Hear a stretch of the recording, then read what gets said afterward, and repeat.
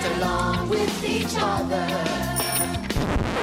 Steven, is someone calling me? I hear my name, Steven.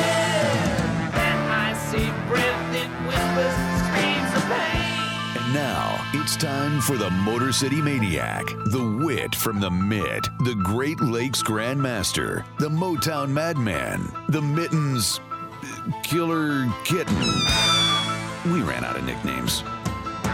You're listening to Louder with Crowder. And he's also known as the Alaska Pipeline. Good day. Thank you for being with us. I don't know where the Alaska Pipeline came in.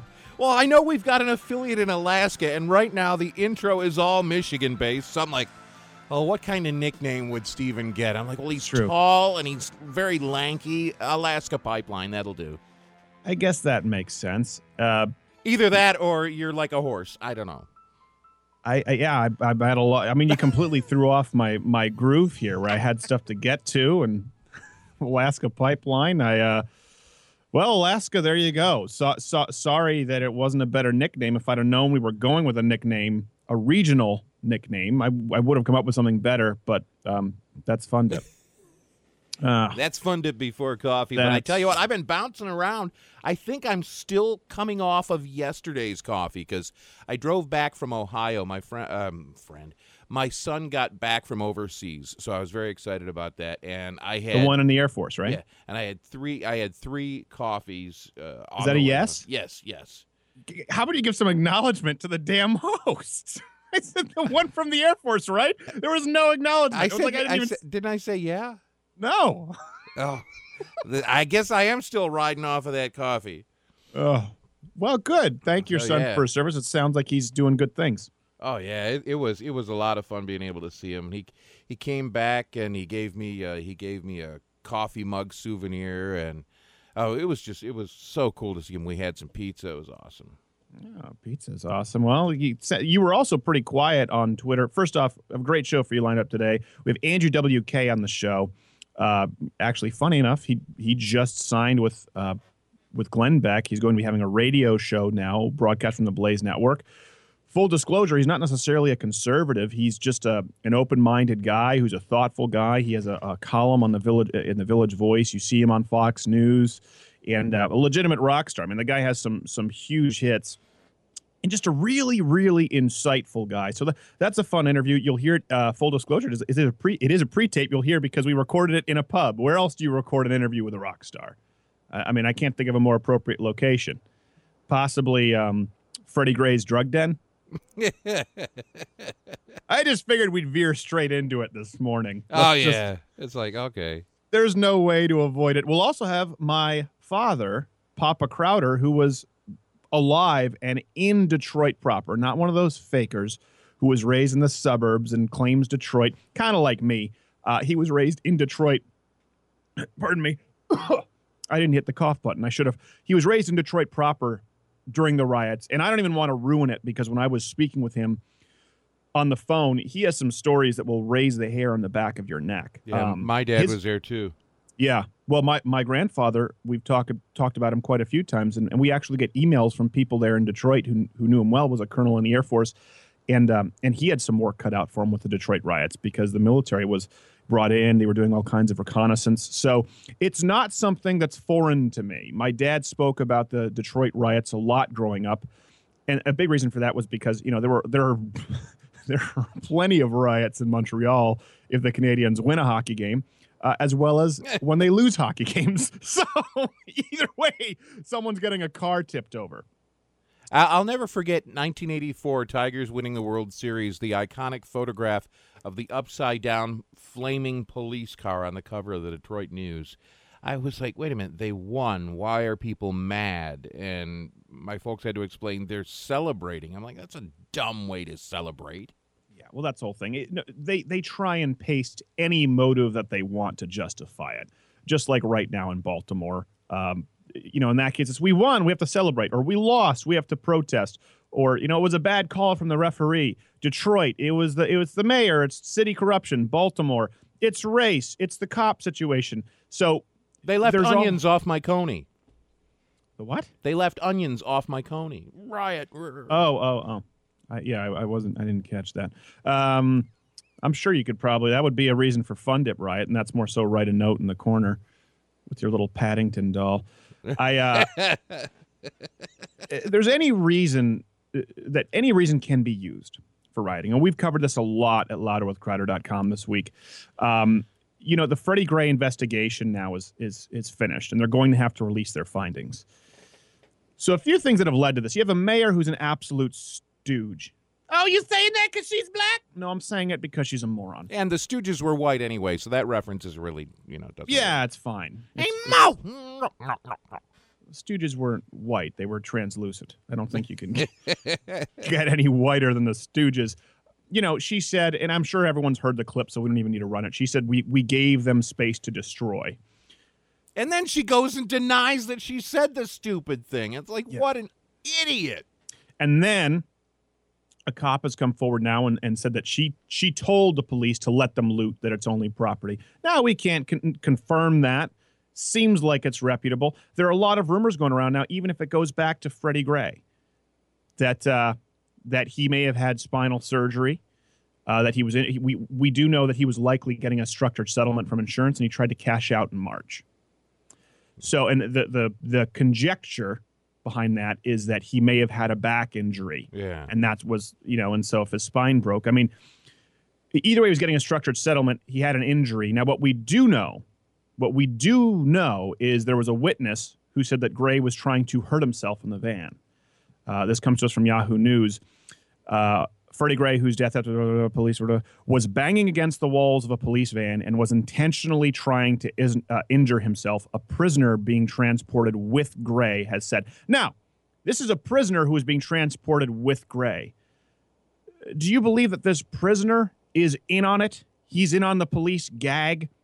That he's somehow part of the system? He saw it and was probably scared, going, this guy over here is trying to fling himself back and forth in a cop car. Now, regardless of whether he had a pre-existing spinal condition, whether he had back surgery, and how long that takes, a good rule of thumb is no matter what kind of injury you have, regardless of the recovery period, probably best to not be back selling drugs within a week. Or rioting. Yeah. Well, Gray didn't riot. People rioted for the drug dealer. Oh, yeah, but for, those that are following suit, just, helpful tips. Yeah, this is true. Generally, it's not part of the healing protocol if you go to a physical therapist. Yeah, mine always says, whatever you do, don't go rioting, and please don't go selling drugs. I thought yours was Asian. She is. I don't know why I'm doing an old Jewish grandmother voice for her. Does she have an Asian accent? A little bit, yeah. A little bit. Yeah, is it like one of those Asian accents where they try and Americanize it and then it just sounds robotic? To a certain extent, yeah. We have that lady who very sweet lady, but I've missed 2 appointments because my back doesn't hurt as much anymore. So I think I'm just going to cancel them completely because it's rude to keep missing appointments because I forgot them. Yeah, well, I don't. If she's just having you suck in your girdle, she's probably not having you do a whole lot. Well, the lady who does I know everyone's going to say racist, but it's actually the lady who does my wife's nails is Asian. Surprise! And she has that accent. It's still the cadence, but she tries to sound American. So she, oh, Hillary, I see your dog on the street. He is so big. He's so big. I can imagine he scared people. It's like, so that really it'd be, oh, Hillary, your dog's so big. I imagine he scared people. But she then tried to morph to American and over-enunciate her R's and the cadence. And you're just like, it's okay that you have an accent. It's fine. Like, we can understand you. We appreciate that you're speaking English. That's one thing, too, where people say conservatives are anti-immigrant. I don't know about you, but I find it incredibly endearing when someone, I was just talking with a Bosnian guy at the gym, and I realized he doesn't talk to anyone. He's a big guy. He's one of the strongest guys in the gym. People are afraid to speak with him. And I walked up to him and started talking about Olympic lifting, and you could see he was very shy. But once I said, oh, Bosnia, you guys got some, well, yeah, you have great lifters in Bosnia. A lot of the protocols come from Bosnia. You have great judo in Bosnia. He was like, yes, we have very good judo, very good wrestling. And he started getting into it, and he realized, hey, it's okay. I think a lot of immigrants think that Americans judge them because their English isn't perfect. Man, I'm honestly really grateful that they gave it the old college try. And hey, come on over. We want more of you. I especially love the immigrants that come from England because they've got the best English out of all of them. I'm really impressed with that. No, they don't. They don't. The English are possibly the worst at their. Let me tell you this. No. A, B, C, D, E, F, G, H, I, J, K, L, M, N, O, P, Q, R. Q-ah. Freaking R. They don't pronounce their R's. There is an R in the English language. It's not an A. It's an R. I don't care what we invented the language. Oh, geez. We've been going long. Okay, we're going to go to a break. And we'll talk more about the Baltimore riots. There's actually quite a bit of info that you may have missed if you're just tuning in to your standard shows. We have all this info up at louderwithcrowder.com. But after the break, we'll give you the ins and outs because you need to be informed, and I'm the only one who can do it. Give me your money. Yeah. You're listening to Louder with Crowder. Good morning. Or whatever time you're listening to the podcast. If you're anything like me, you enjoy a good glass of wine, but finding the right kind can be a hassle, or maybe you want to buy a nice bottle as a gift but don't know where to start. That's where Simplified Wine comes in. Simplified Wine makes buying good wine simple. Just call 844-297-WINE, where a qualified sommelier will take your information budget, send you a curated list, and then wine straight to your door. It's just that simple. By the way, they also have a price match guarantee, so it's not only the easiest way to get great wine, but the least expensive. All you do is call Simplified Wine at 844-297-WINE. That's 844-297-WINE. Or don't like phone calls, you can just go to simplifiedwine.com and hit the Simplify button. Same thing, just digital. Any wine you want, they can get. Just call Simplified Wine at 844-297-WINE to have the best wine at the best price delivered straight to your door. Guaranteed. What could possibly be simpler? Call Simplified Wine today, 844-297-WINE.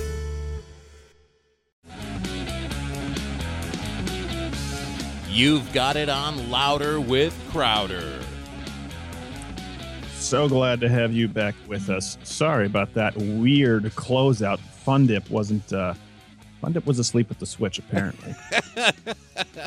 I have no idea what he was thinking. But, man, this has just been an absolute wave of Baltimore this week. Let's be honest. There's nothing else in the news that people care to hear about. There's nothing else in the news that people are really discussing.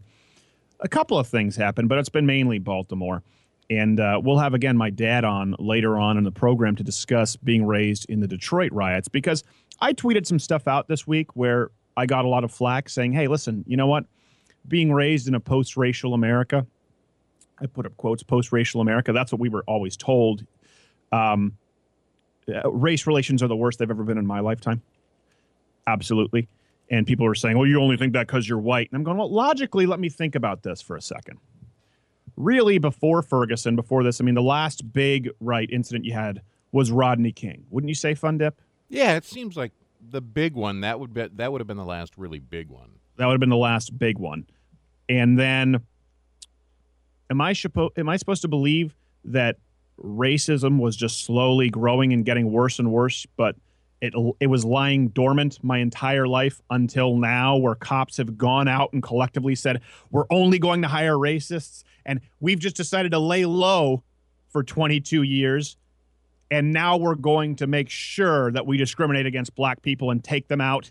Yeah, it's just a little far-fetched. It seems a little far-fetched to me. And by the way, when we're talking about cops, you don't think for a second that there is someone in HR who is on their ass every single day telling them, you got to be careful right now. You've got to be careful. This stuff is out there. People are looking to pin it on you. You've got to make sure that if, I'm sorry to say this, but if any perp is black, you have to be extra careful. Matter of fact, let them slide. Let them slide if you can, because we don't want this heat on us right now. By the way, you don't have enough black officers. The only black people I genuinely believe that police officers, I'm not saying there's no racism, the only black people that I believe police officers are genuinely hunting are ones to bring on as members of the force. They need that right now for PR. They need to meet their quota. Guarantee you that's what's going on right now. They're meeting with whatever their PR person is and HR people. They're saying we need more black people. We need to change the image here. They're not going out of their way and flagrantly just trying to pick off black Americans. That's what we've been told, and we're supposed to tiptoe. What are you doing, Fun Dip? It looks like you're reading a novel. I'm catching up on all the people making funny comments about you on Twitter. Don't. We'll do it during the break, for crying out loud. It's hilarious, though. All right, you can follow me on Twitter at @SCrowder, and you can see why everyone hates me. Now, listen, it's okay. And I wrote an open letter to Baltimore, okay, this week. By the way, this is a show. It's based out of Detroit, Ann Arbor, out in Alaska. There could be some pretty cool announcements coming. It's a pretty popular podcast, but we're certainly not supported by some giant syndicate network like a lot of other shows out there. The open letter that I wrote to Baltimore was more read than any other individual op-ed piece on Baltimore this week. And honestly, I think it's just because it was honest. You know, you can call me a racist. Fine. You can call me an insensitive jackass. But to use both is an oxymoron. It's an oxymoron. I am an insensitive jackass. I accept that. Okay?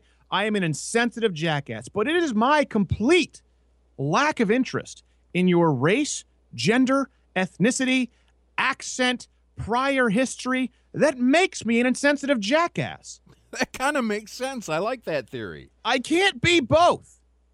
I'm going to be an ass to you if you're black, white, male, or female. I'm not a nice guy. Because a racist, that would require extra effort.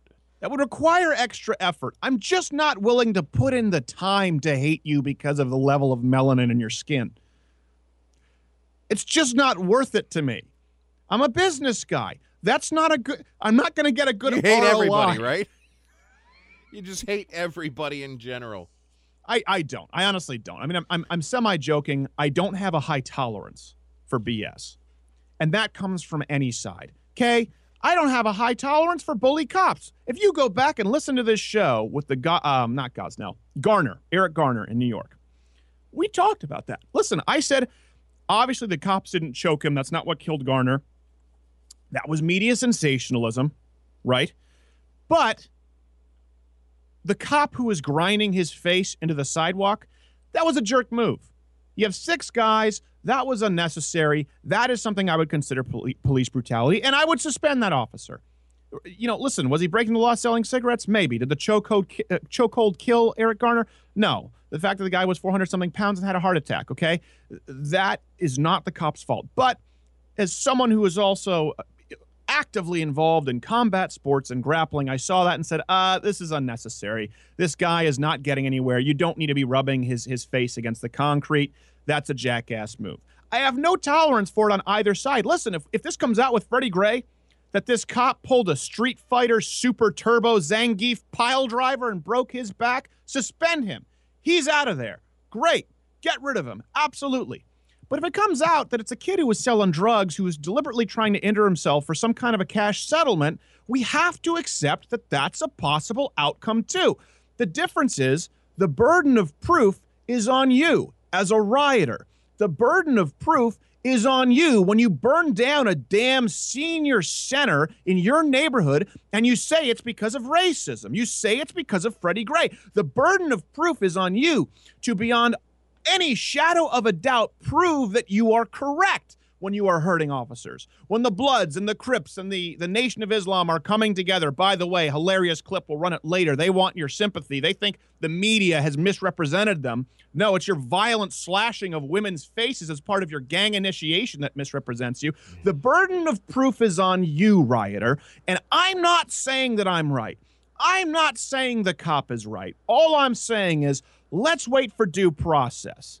Okay, let's wait to see what happens before we start burning crap down.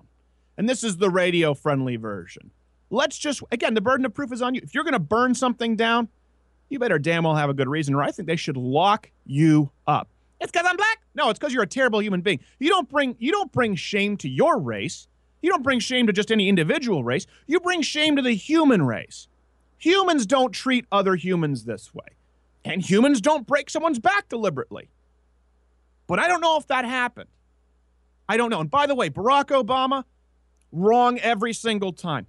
Every single damn time. Trayvon was wrong. Mike Brown couldn't be more clear. couldn't be more clear. Wrong. And this one, wrong. He's always wrong. And I tell you what, race baiting used to be relegated for the lower rungs of, political, I guess you'd say political con men like Al Sharpton and Jesse Jackson. Those were the only guys who went out there and had a platform. Now you can include the president of the damn United States of America. And that's why people feel so confident in burning down senior centers. Andrew WK after the break. Lighthearted interview. Louder with Crowder. Everyone likes to dance to a happy song. So we're here with Andrew WK. Thank you, sir, for taking the time. Thank you for having me. Having you. I'm not having you. This is actually it's a cool little pub here in Grand Rapids, Derby Station. Yes, and it's Irish theme, I suppose, or it's sort of just. I don't know. I know you really like Irish pubs. There's that place Gabby's I was reading about. Yes. Well, thank you for being familiar with that. I always found, not just in terms of atmosphere, but especially in terms of service, that there was a standard level of quality that was maintained very consistently at Irish pubs, bars, themed restaurants all across, at least the U.S. Yeah. And as someone who, maybe wasn't always the most approachable or didn't look like the kind of person that should be served in an establishment, a respectable place, I was always impressed that they always treated everyone, no matter if they were regular or like some guy looked like me walking in, never having been there. I was always treated well by the bartenders at those places. So I think that's because in Ireland you're high society. Oh, really? I don't know. I know bar fights are a way of life in Ireland. Yeah. Well, so. I'm a pacifist when it comes to bar fighting. But you look like you've been working out, though. So try to exercise, have some fun, and partying actually counts as exercise, so that helps as well. The shows are very good exercise tonight. I think that'll burn about 1,000 calories. Well, your shows do. Well, yes. It's not quite the same as Yo-Yo Ma going up there and. Well, hey, a cello, that's no joke. I'd say it takes a lot of stamina. Maybe not the same as prancing and headbanging. Because I do a lot of prancing, but yeah, it's a choice to perform in an athletic style. Right. Now, do you feel like you have to gear up? Like Alice Cooper, I don't know if you've ever read his biography. It's fascinating. He talks about his routine where he goes in, he gets into character. He eats one chocolate chip cookie because that's the right amount of sugar, and then he watches kung fu movies for like 45 minutes. I might not have the numbers exactly right, and then the room has to be dark for half an hour. He says, I don't have to sleep, but I just have to rest for half an hour. I had no idea. That's very elaborate in any profession to prepare to that degree. The cookie I can relate to because I do like cookie. Who doesn't? Who doesn't like cookie? But no, I think stretching out. That's my routine, just so you don't pull a hamstring or, dislocate your knee, which I've done before. I've broken my foot, I've broken my nose, definitely a lot of pulled muscles, but stretching seems to be a good sort of also meditative kind of focused state. I do that too before stand-up, and I actually blew up my knee. See, there you go. Stand-up. It was, you do it by twisting your leg and keeping your body... The listener won't want to hear this, but I want to hear your story. Mine was this. So there was, sometimes they build those stages out of like those multi-purpose sort of wooden blocks. Yes. So, they're modular. Yeah, and they're supposed to like contain them somehow, but the kid didn't. It was at a college. So they shifted apart. So I'm walking, my heel slips in and stays, but the ball of so it's like a brace. Yeah. I keep walking, but my shin stays perpendicular as I fall over. And it's still not like I'm looking at surgery. I mean, people don't realize, and it's not, I'm going to have a pretty energetic show. What you do is crazy. I mean, how long is the show? It's over an hour, right? Well, these shows tonight will be an hour long. Okay. The longest we've ever done is, probably an hour and 45 minutes, 2 hours. Our show, because of that kind of energy level, that the style of music, it doesn't lend itself well to going much longer than an hour and a half. Because the crowd also, they're going full blown. Mm-hmm. So to be sprinting for an hour and a half that's asking a lot of anybody. Right. And I think there's a more effective kind of contrast when you just blow it all out and then it's done. Right. And then that you're just sort of in this daze of what just happened. Do you feel like exercising helps translate to that? Like I had advice one time where someone said, "Hey kid, as an actor, stand-up comic, said your career is not a sprint, it's a marathon." And I thought it's really not. It's more like interval training, rhythms and margins. High impact interval training. That's a much better comparison. Okay. Because it's dynamic. Yeah. And there's moments, even in any career, where the only way you can really appreciate anything you've done is to be able to have a time to reflect on it, to absorb it. I think that's the most important thing. When being very busy, it's not so much that you even want to reflect and think, oh, that was really fun when I did this 2 weeks ago or last year. It's great to remember back. You're going through so much so fast in life in general, actually. Sure. With anyone, with whatever their pursuits are, that I feel like you have to actually give your soul time to absorb your own life, to put it into perspective within yourself. And it might not even be a very formalized, literal way of thinking about it. You just kind of have to be like a sponge and soak it all up. And it's funny. I mean, you're a very introspective guy, and yeah, I mean, I've read quite a bit of your sort of, I guess, I don't even call them advice columns. Yeah, advice column. Right? Okay, advice columns. And do you feel like there's this image? I mean, obviously, people take party, and you sort of put it out there as more of a generality, as like a positive experience. But do you think people maybe have an image of you that's not inherently accurate? Like they picture, like you're a very calm, well-spoken, introspective guy. Do you think people expect like the party, Andrew WK all the time? I can do that too. I know, and you're good with that. I can go, well, we're here and having some fun, and we're going to smash things and then run amok. And that's just when there's times when that's called for. You're in actually you have a very high energy level.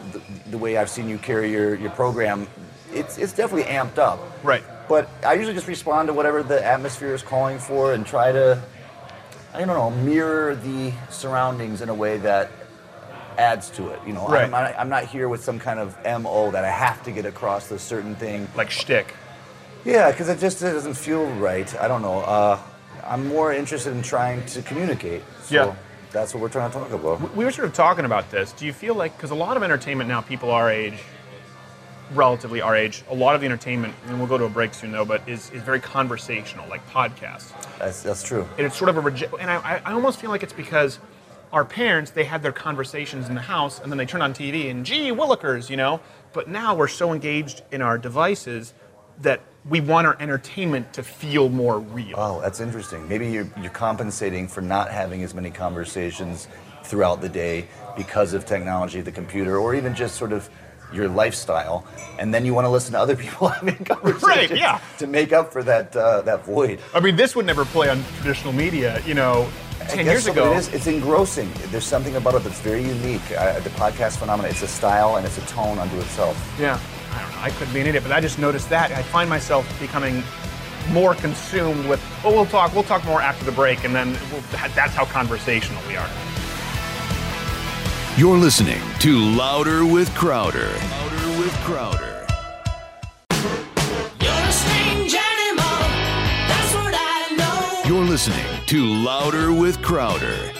But you're a strange animal, I got to follow. Back, we were talking about being conversational before we had to go to our evil corporate overlord breaks. So we first met, I think it was at a Fox News green room. Oh, yeah. I think it might have been Red Eye. Yeah. I know I had done things by satellite. So let me ask you this. You don't necessarily go out and discuss politics. So you've had some interesting political insights that I've taken with me that you may not even realize how influential they were.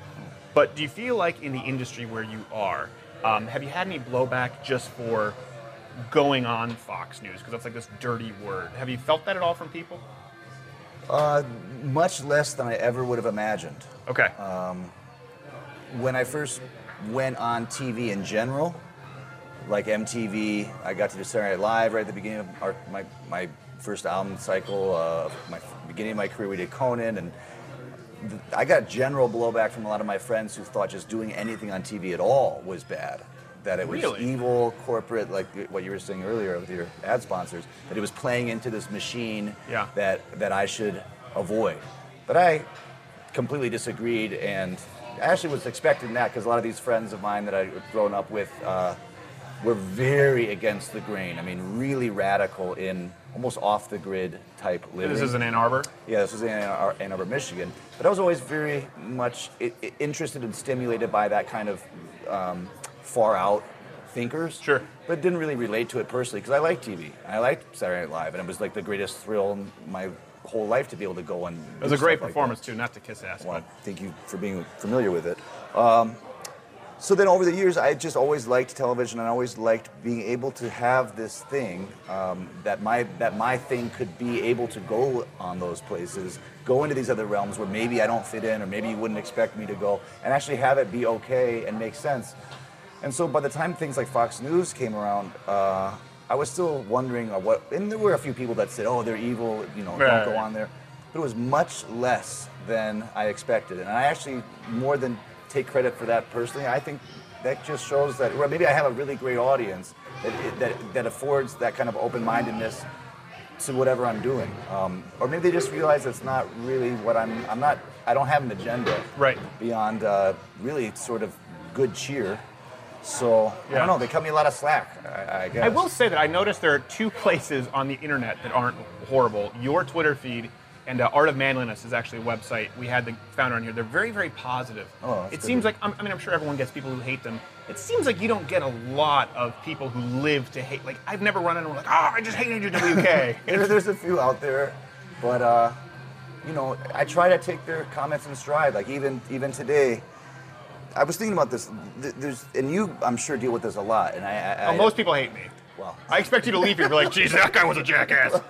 At least you have a default mode that you can operate in. Yeah. It makes it easier to realize what you're up against at all times. But it seems like there's sort of, whenever you put yourself out there, when you decide to do something that is a public offering, like entertainment, radio, right, anything that where you're asking someone to consider it, to give their time to it, you're going to get this kind of feedback. So the question is, it's the comments section of life. Do you completely avoid the comments section of life and not look at all to what everyone's saying? Do you look at it and then really get upset by it? Right. Or is there a way to actually look at it and try to extract something from it? And that's what it's very challenging. It's painful. Yeah. But that's what I've been trying to do. Like, maybe they're right. It's like some of these criticisms. Like, I went on this show the other day. I'm glad back again.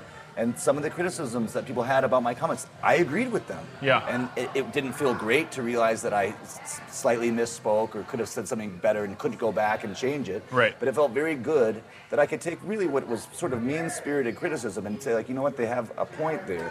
And that takes away this whole... It's tough fighting. to do that, though, when my YouTube is just littered with people calling me Jew fag. I don't know what I can glean from that. Maybe I am Jewish, perhaps gay. So maybe, what you could glean from it would be that you're not blocking out the world just because it's threatening. And I think it goes back to kind of what we were talking about, rhythms and margins. Like, there are times where I can go on YouTube. Because that's my world, right? People go with the Fox News, and people there didn't really like it. It's an extreme liability. There's no worse place than the YouTube section. It's worse than Twitter. And there are times where I can look at it and get inspired and say, okay, I can, Bruce Lee, absorb the good, discard the bad. And then there are times where I just know mentally I'm not in a place where I can handle it. Don't go. You just have to avoid it. Well, that's like, if you're home alone and you're feeling on edge and it's a dark, stormy night, maybe it's not the best choice to watch a horror movie that night. Or for some people it is. Maybe it's the best. That's what I was going to say, yeah. Meaning, pick and choose your moments when you have that kind of internal strength to face things that are designed to be challenging. These people are trying to challenge you. I mean, a lot of times they're just, trolling, as they say, trying to rile you up, trying to get under your skin. But even that, I want to be strong enough to let people get under my skin and see what that's like. So it's a pretty far out place. I don't know if I'll ever become that, I don't know what the word, enlightened, where I can actually go through life with that kind of impenetrable vulnerability. Yeah. It's a strange It's going to be hard for you, what? And I'm not saying this to sound like authoritative, but you're, as an artist, as someone who's obviously very creative, something as a comedian, you can't be thick-skinned in the sense that what makes you able to create something makes you inherently thin-skinned. It makes you sensitive to pick up on things and create something out of that. Well, that's very well said. That's a good observation. I think, like, you want to be weak enough to be... You want to be strong enough to be weak enough. You know what I mean? Like, a really strong person isn't strong just in this way to barricade themselves from the world. They're strong enough to actually be vulnerable. Yeah. It's this very strange paradox. We talked about that, too, with another guest. There's this sort of... I talk about this, I guess, vilifying of masculinity nowadays. And I'm not talking about some false sense of machismo and hunting and fishing, but I think boys are very confused. And I think a big part of that, too, is also you have people saying that, men are inherently, your male privilege is showing, and they make them feel guilty. But then you have people acting like, well, you're either the jock or you're the book nerd. When if you look at people even like Patton, you look at people like Churchill, you look at great men, they all were very, very, very layered people. Back then, you were only considered a complete man if you were intelligent, if you were creative, if you were well-spoken, and if you had the physical. Whereas now you tell people like it's one or the other. Right, you're a type of person. Right. That's a really great observation. I like that idea. You're trying to assemble many types of people into one layered, as you said, and synchronized whole, where all those things actually, it's not like you're this way one minute, you're this way. They're all working in tandem to sort of bring out the best that you can a complete achieve as a man. human. Yeah, well, that's something to aspire to. Ah, well, thank you. See, you're making me A feel great smart. human. A great human. Yeah. Well, I guess I was talking more so about men because we've had feminists on the show who just, your patriarchy's showing. Like, oh, damn it. They just had they just had the I don't even know if I can say, they had the slut walk just yesterday. What's that? It's where you walk around naked and call men rapists. Wow. That's what it is. That's like the That was feminist here? thing. They do it across many cities. Okay, I don't know. So anyways, that's why my mind was there. Intense. And then Jeremy Renner got a bunch of flack. I'm sure you heard for the Black Widow comment. No, I didn't. It was really funny. He said, well, Black Widow in the comics doesn't sleep with Captain America and didn't quite sleep with Hawkeye. Is that Scarlett Johansson? Yeah. And he said Black Widow, a fictional character, is like, she's just a total slut. And now feminists are furious. It's a fictional character. Yeah, People are sensitive. people get excited. Yeah. I won't bring you into that one, but okay. So you've been on Fox News. You appear on the Glenn Beck stuff, right? And I'm sure you get people who think, would you appear on Hitler's show? Now, you've never really been open about your politics, as far as like saying I'm a conservative or putting a label on it. But I would have to imagine, just in being accepting of the invitations to those programs, that you're not like a far lefty. I don't feel like I'm anything. And Right. I was thinking about this earlier today, maybe in anticipation of coming on the show. I don't think there was a time when I ever identified as anything. Right. Largely because I was extremely uneducated, still am, just sort of ignorant, not proud of it either, on a lot of the issues. So I didn't feel prepared or even capable of picking a position a lot of times. And two, I just wasn't interested in it. I just really wasn't interested. If I had to label myself, I would want to have been, labeled as a musician or as a painter or as, a person. So I just didn't find that kind of engaging with the world through a political point of view. Did you feel like you had to become more aware, though, because you had people going like, well, why would you go on Glenn Beck? Sorry. Did that make you go like, well, why am I going on Glenn Beck? Is this really bad? Or no, because he asked me. Yeah, exactly. That's how I've gone through life, is more and more a sense of there's something pulling me along, and I can fight it or I can show up and do it. And the more I've shown up and done it, sometimes against my instincts, sometimes against the advice of people I really trust and respect, but gave into a deeper, more subtle pull that I was supposed to be pulled towards these things. I've just followed it, and things have worked out. I really would like to be able to take things case by case as much as possible in life. Right. And while that might not always be possible, we do need to sort of have preset ways of looking at the world in order just to move through it. Right. I try to stay focused on open-mindedness as the default mode. Right. And even question that.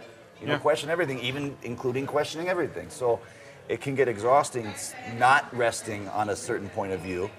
But for me, it's been more, I've learned a lot more than I think I would have if I had just stayed with one point of view and then worked to defend it. Well, you've got to recognize that that's different from a lot of, because like every, rock star, pardon again the askism, but every rock star considers themselves open-minded, but most of them would never even think of doing a show that has someone labeled as a conservative attached to it. So do you think it's maybe they're fooling themselves into thinking they're open-minded, and you're just really, because it seems like you're very sincere. That's the one thing I think why no one really hates you, is because it's contagious, your authenticity. You're very nice. I don't know what to say to that. I'm trying to have an adventure in life, and I feel as an entertainer, because that still is that's what I do. If I'm not entertained by my own life, how can how would I be able to entertain other people? That's a good point. So I don't know why other people don't do what I do, or why I don't do what other people do. I'm doing what I'm supposed to do. That's not even what I want to do sometimes. Right. But what I'm meant to do. And it's been hard to figure that out, but I'm getting better at following it. Gosh, that leaves it open to so many questions. When you say meant to do, like what do you feel is drawing you? What is it? Do you call it the universe, God? All of that, a Okay. force, maybe your own internal instincts again. But I've noticed when I feel like I'm being useful, that I'm adding something rather than just taking away or taking to make my life better. When I feel like someone else can relate to something that I've offered and it's made them feel good, or it's allowed them to tap into the part of themselves that already did feel good, they didn't realize it. Anything that sort of to make me feel like I was contributing. That was the thing. Because there was things I wanted to do because I liked it, or I wanted to make money because of this, so I could buy this or live in a certain way. But there was always a slight flatness after like the striving for the achievement was satisfying. But the kind of end result, when there wasn't another person involved, it wasn't as rewarding. So I started thinking that maybe to try to not just cheer myself up, but cheer other people up. That's a great point. Well, we'll keep you on for one more segment if you can. Yeah, of course. Because that leaves me with something to bring up Louder with Crowder after the break. You're listening to Louder with Crowder.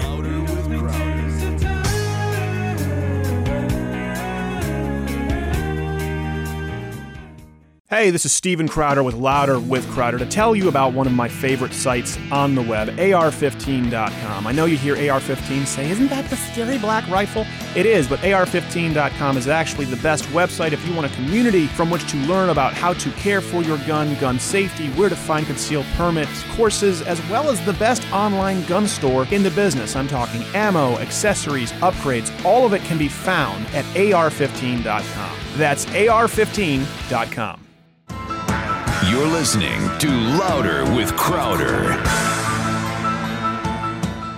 So we're back with if you're not entertaining yourself. You know, it's funny because, and I've never talked about this, but when I first met you, when I started at Fox News, I was 21. Wow. It's not about Fox News, but New York. You love New York. I hated it. I mean, I did it when I first got there too. Did you? Yeah. I did it 2 different stints, and it just wasn't me. And you could sense that. Like, if you go back and you watch the hits I was doing on television, if you go back, you can just sense that there's...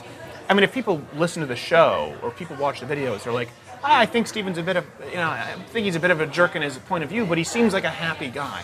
You could sense that I wasn't happy. And I know because there really is no, unless you're like, I'm trying to think. It could be cathartic for other people to see someone going through that in a big way, but ultimately, That's true. You want to see people that are feeling inspired. I do my best work when I'm excited about life, when I feel like I'm maybe not figuring things out, but at least going towards some kind of purpose or meaning. I mean, there's times when I've thought that everything was meaningless. I went through all kinds of complete ambivalence and sort of tore away everything about life and then built it back up again. And now I'm in a building back up again phase, which I hope never stops. I don't want to tear it down again. Right. It's too, you can die when you do things like that. But if you feel like you have to, then sometimes you're like, It's crap, like you I got to have do to this go again. You go through ordeals in life and you hope that you come out of them stronger. And at the time, it can seem like, how could this ever be valuable? But those dark moments, I feel like, especially, and I'm not sure what your childhood was like, I had a very, very privileged upbringing. Just a good family, endless support, great surroundings with friends and mentors everywhere. And things were so good, I think that I almost had to create bad experiences so I could have a fuller version of life. I mean, your parents, of course, they want you just to have this perfect existence, but you don't get to know yourself or even the world unless for better or worse, you go through some bad stuff. And even if you have to make it happen on your own. Right. At the end of the day, you have to look yourself in the mirror and say, have I done everything that I could do? Did I do everything that was in my power to make sure that I'm prepared for whatever it is, whether it's a show or whether it's, the next stage of life. And that's a scary moment, I feel like, because if you can say yes, you go to work and you're willing to accept the result. For me, I don't know about you, like as far as a tearing down phase, this is kind of the question for me, and this has nothing to do with politics. I know people on the AM dial might be shutting this off, but you never know. That's what I'm saying. It depends on who's listening. What are the harder failures to handle for you? The ones where you made a mistake and you're going like, oh, I know I made a mistake? Or the ones where you feel like you did everything right, everything you could, and it just still didn't work? That's such a fantastic question. Well, hopefully both of those types of experiences could again provide insight, education, self-knowledge, and some type of strengthening in the end. But I feel like the first one is more painful, because all you'd ever want is to feel like you gave everything you had to this chance to be alive. Whatever happens, you have to then just take in stride as that it was meant to happen. Right. If you truly felt like you hesitated, didn't trust that instinct, didn't follow this purpose or this call, and basically wasted your life, that to me would be much harder. Even if it was just a day of your life or 10 years or the whole thing. I thought you were going to go with the Oprah answer, where I hope I would learn either way, and then you gave an actual definitive I threw that answer. in too. No, it was good, but it was good though. That I would say for me, it's one of those things where the mistakes are like, those are what keep me up at night. When I'm facing it though, and it's like I've done everything, because I wouldn't say I have but I am very, very grateful, and I have the best father and mother and brother you could ask for. But for me, where it was, if I was like, I've studied for this test, I've done it, or same thing now, I'm prepared for this show, and I've done everything I can, and then it still doesn't work.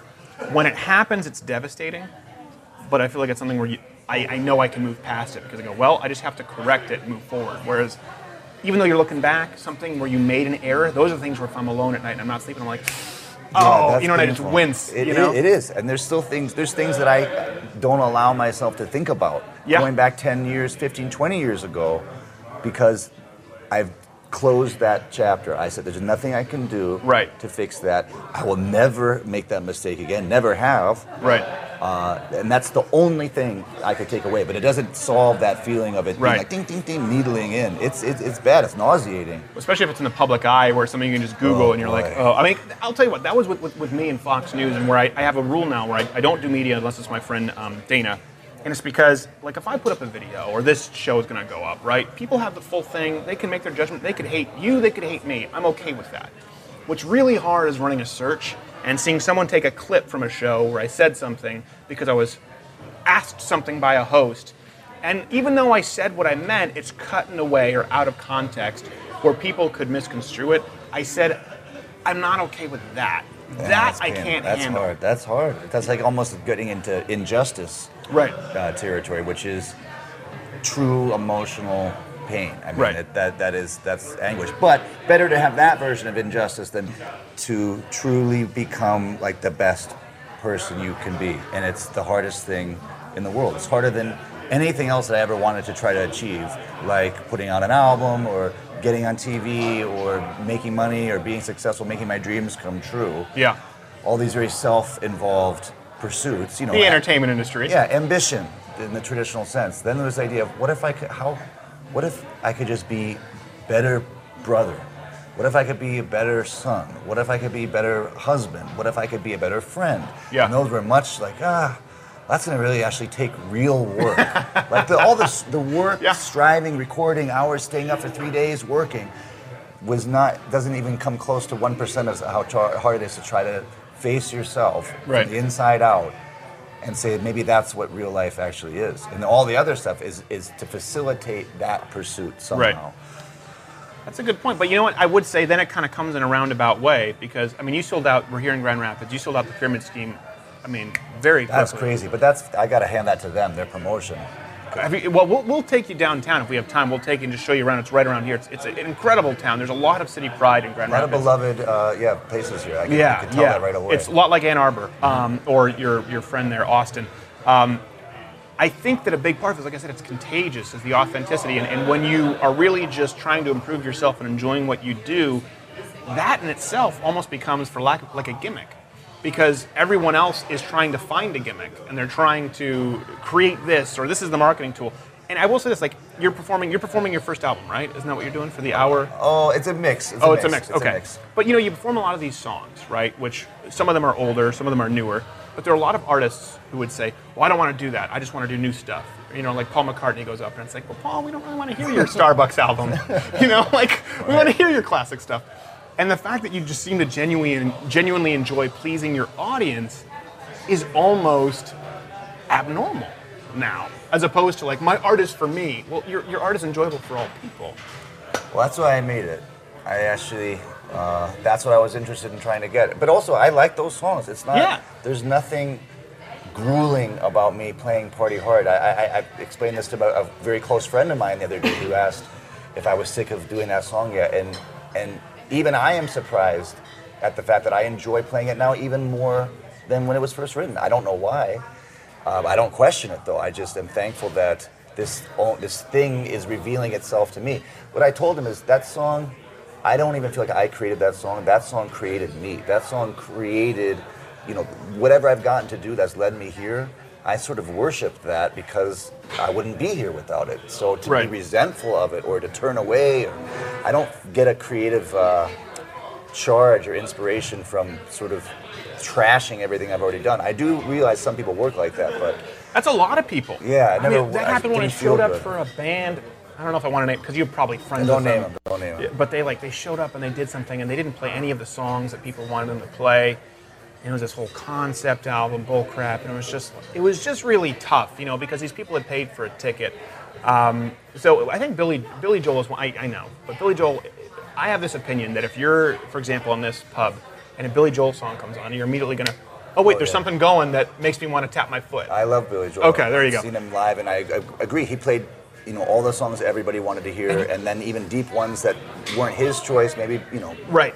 I've had experiences where I've done shows where I did what I felt like doing, and people were disappointed, and I didn't feel good. No. I didn't want to push against that. I mean, I've learned from experience, too, where I have use, where I'm valuable, where I can offer something that actually is appreciated. If I can play that stuff at home, I can do that at other shows, make it clear that this show I'm not going to be playing my songs, and I've done that, but I would never abandon.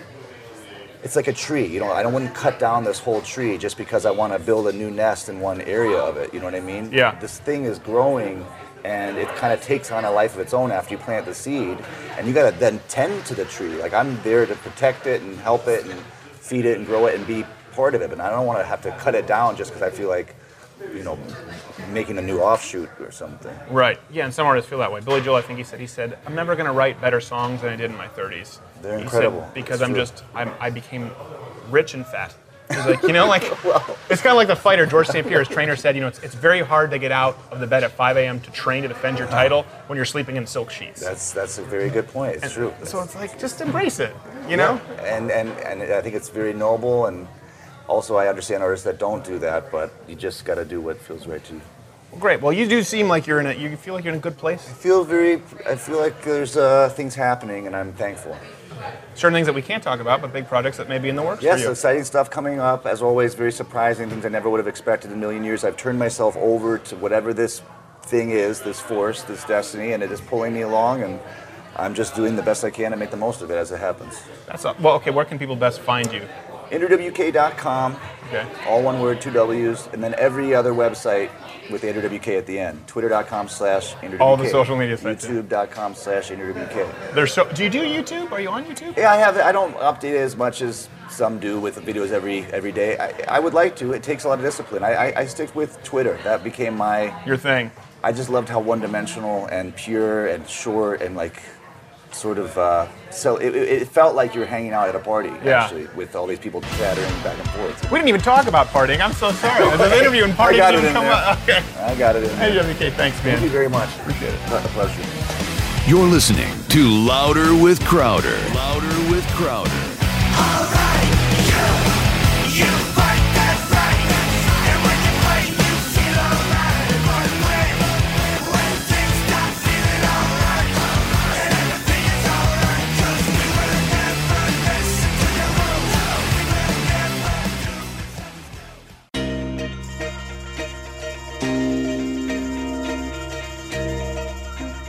You're listening to Louder with Crowder. Oh, coming in on the. Is that your track, Fun Dip? No, this is the Average White Band from Scotland. Okay. Not a huge fan of that one. He's making sure that he's not slamming something that I wrote. Yeah, first. exactly. I have to. I have to be diplomatic. Yeah, no, I tossed out the one that I wrote to play Andrew WK's bump. So that's a jam. That dude is a jam. Yeah, he knows how to get the party started. We're going to have it up at louderwithcrowder.com, the video version of that interview, and you'll get to see me swan dive into a crowd and crowd surf. Everybody's wanting to see that. They keep texting me. I'm like, I wasn't there. I didn't shoot it. That's somebody else. What's funny is they think that that's somehow beyond me. I'm going, you do not know me very well. Like, I guess they think they're mixing me up with some other AM radio host. Bill Bennett swan diving into a rock band, or Glenn Beck. I wonder what Laura happened if you Ingraham. swan dove. That's not called a swan. It's a turkey dive. Look at the big butterball turkey diving into the crowd. They would just split. They would just part, and you go smack on the floor. Yeah, the crowd would look like the Red Sea. Well, anyway, I don't know why people have such a hard time believing that I would do it. I mean, that's what I did all throughout high school. You know, I was a kid who hung out at rock shows, and that's very different. You know, listen, I come from an entertainment background. Fundip and I have talked about this. That's an interview that you may not hear elsewhere. I know some of you are waiting to get back to politics. We'll be talking about Baltimore plenty today. But Andrew WK is a good guy, and he actually has a show on the Cartoon Network. I think it's Cartoon Network, a kid's show. So if you don't know about him, your kids probably do. And he's not a conservative, but he's a good guy, and he opens young people's minds to different ideas. He wrote a column, actually, that was really good, where someone wrote in complaining about their ignorant, religious father. And he kind of corrected them in a way that's very insightful. So I would highly recommend you check out his stuff. But speaking of insight, let's go the opposite. So let me settle in here. I just realized I had my leg underneath me, and then my leg will go numb. So let me settle in. Conservatives, we have a problem. When I post something online and I see people who find themselves incredibly clever with the nicknames, oh bummer, oh dumma, and now Hillary is Killery, stop. Please stop. It's not funny. It's not creative. And it's why conservatives lose.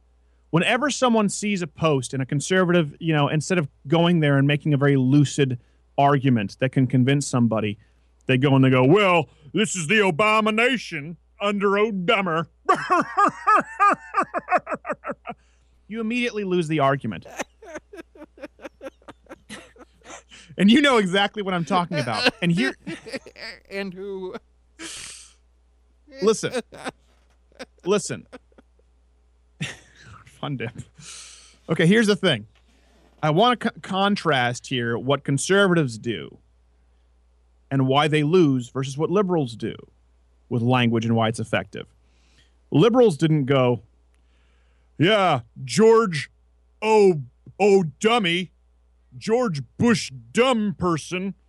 What they did, instead of trying to be clever and trying to create something that can be forwarded to your 74-year-old grandmother where she sits in her office and treats it like a full-time job, what they did, think about it. When someone said Bush, it was never President Bush, it was Bush. You see a sign somewhere, Bush, now you know it's some kind of a protest. They took his actual name, George W. Bush, and they said, we're going to take over the word Bush. Devalue the word itself as opposed to we're going to make it. Bush a bad word. In the cultural lexicon, Bush, bad. They did that, and that was incredibly effective to the point that conservatives, if they were defending some specific policy or decision of Bush, they felt the need right away to correct it and say, well, even though George Bush has, because they know if they say Bush, people would boom right off, shut off their brains and go, oh, Bush, oh, he's talking about Bush. It's a bad word. And instead of doing that, instead of arguing the policies, instead of becoming more culturally relevant, conservatives become more culturally irrelevant by going, oh, bummer, oh, dumma, oh, Killery. The worst one I saw was actually, it wasn't oh dumma, and it wasn't oh bummer. It was like oh bummer dummy. It didn't even work.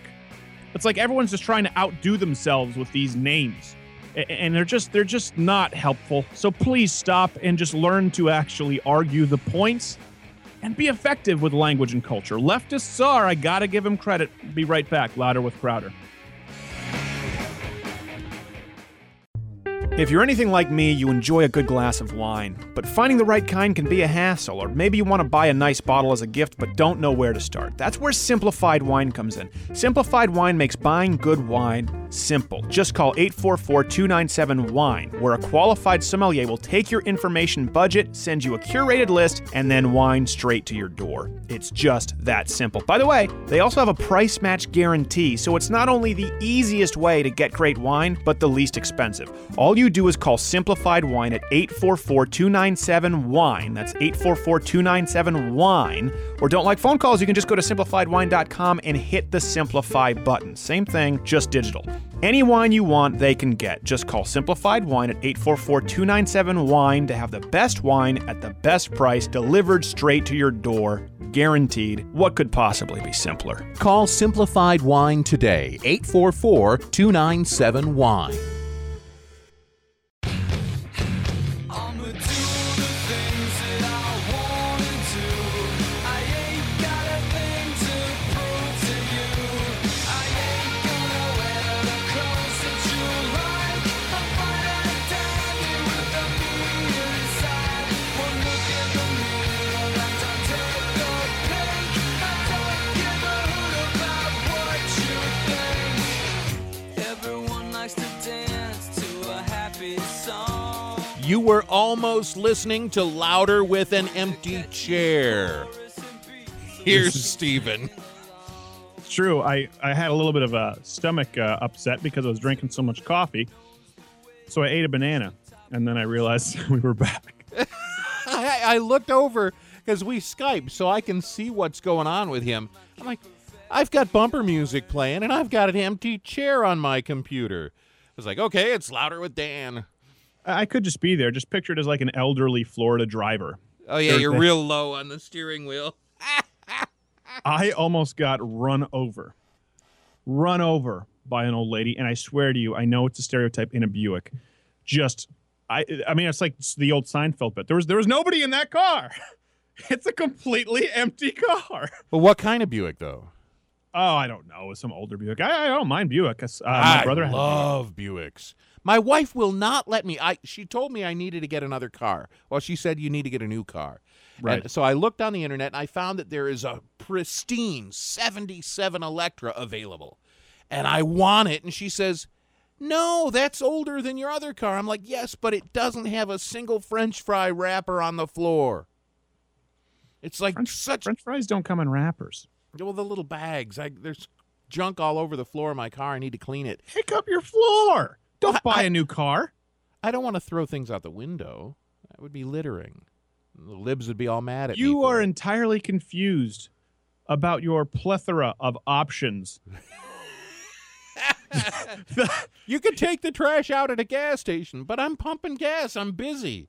It doesn't have to be on the floor of your car or out the window. I could throw it in the back seat.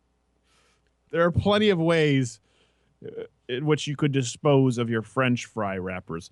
Really quickly. So some people didn't like what I said about the bummer and killery stuff. By the way, I understand that obviously if someone's going to call you a racist, right, you can't just argue the points and be self-important and think that everyone can be Milton Friedman. You need to nip that in the bud. Because to start an argument once someone is already based on the premise that you are racist is to assume that it's within the realm of possibility. You need to, no, I'm not a racist. There's no proof that I'm a racist. I've never done anything racist. I'm just not going to accept it. You need to swat that down first and foremost. So I get that.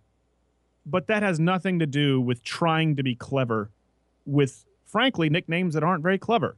They might have been really clever like the first time you hear them. Or the first time you see them, but after about 6 months, maybe 2 days, it's not funny anymore. Yeah, Democrats and all that stuff. You're just like, please, can you just stop? You're like the unfunny uncle at a barbecue who I'd avoid.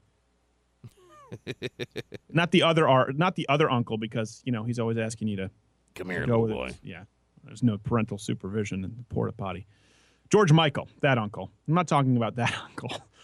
I'm talking about. But you gotta have faith. What was that? You gotta have faith. George Michael. What is he doing now?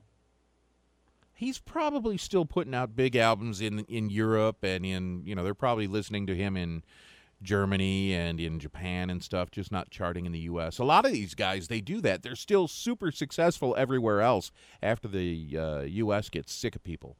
Right. Well, Andrew WK is huge in Japan as well. A lot of rockers are big in Japan. I think rock is less of a dead art form in Japan. So a lot of people there probably appreciate it more than their young Japanese people appreciate rock, I think, more than young people in the United States. Well, my son loves rock. Well, both of my kids love good rock and roll music, so that's kind of a plus. I haven't had to deal with a lot of rap on their stereos. Oh, I love some rap too. Don't get me wrong. I love hip hop as well. But I'm just saying there are a lot of people who just won't even listen to rock. They just won't even give it the time of day now. I can't fathom that. Why would someone not want to listen to rock? Well, think about it. When you were growing up, the rock was the counterculture. That was part of what made it enticing. Right, culturally. A lot of parents didn't want you listening to it. Well, there's none of that. That would be associated with hip hop now. To me, I always just listened to what sounded good. I didn't care whether or not my parents liked it or disliked it or whether or not my friends liked it or disliked it. I'm like, oh, this is quality music. Because I would go around with a cassette Walkman with Benny Goodman's version of Mozart's Clarinet Concerto in A, swap that out, listen to the Beatles, listen to Led Zeppelin, throw on Tommy Two-Tone. It didn't matter what it was. If it was good, I was there. And the early rap, too. I mean, Run DMC, Nucleus with all of that stuff. Just killer. Grandmaster Flash, you name it. Yeah. There's just not as much good now when I try will to tell listen you to this. it. If you actually listen, if you actually get, and the guy is probably one of the biggest dumbasses in America.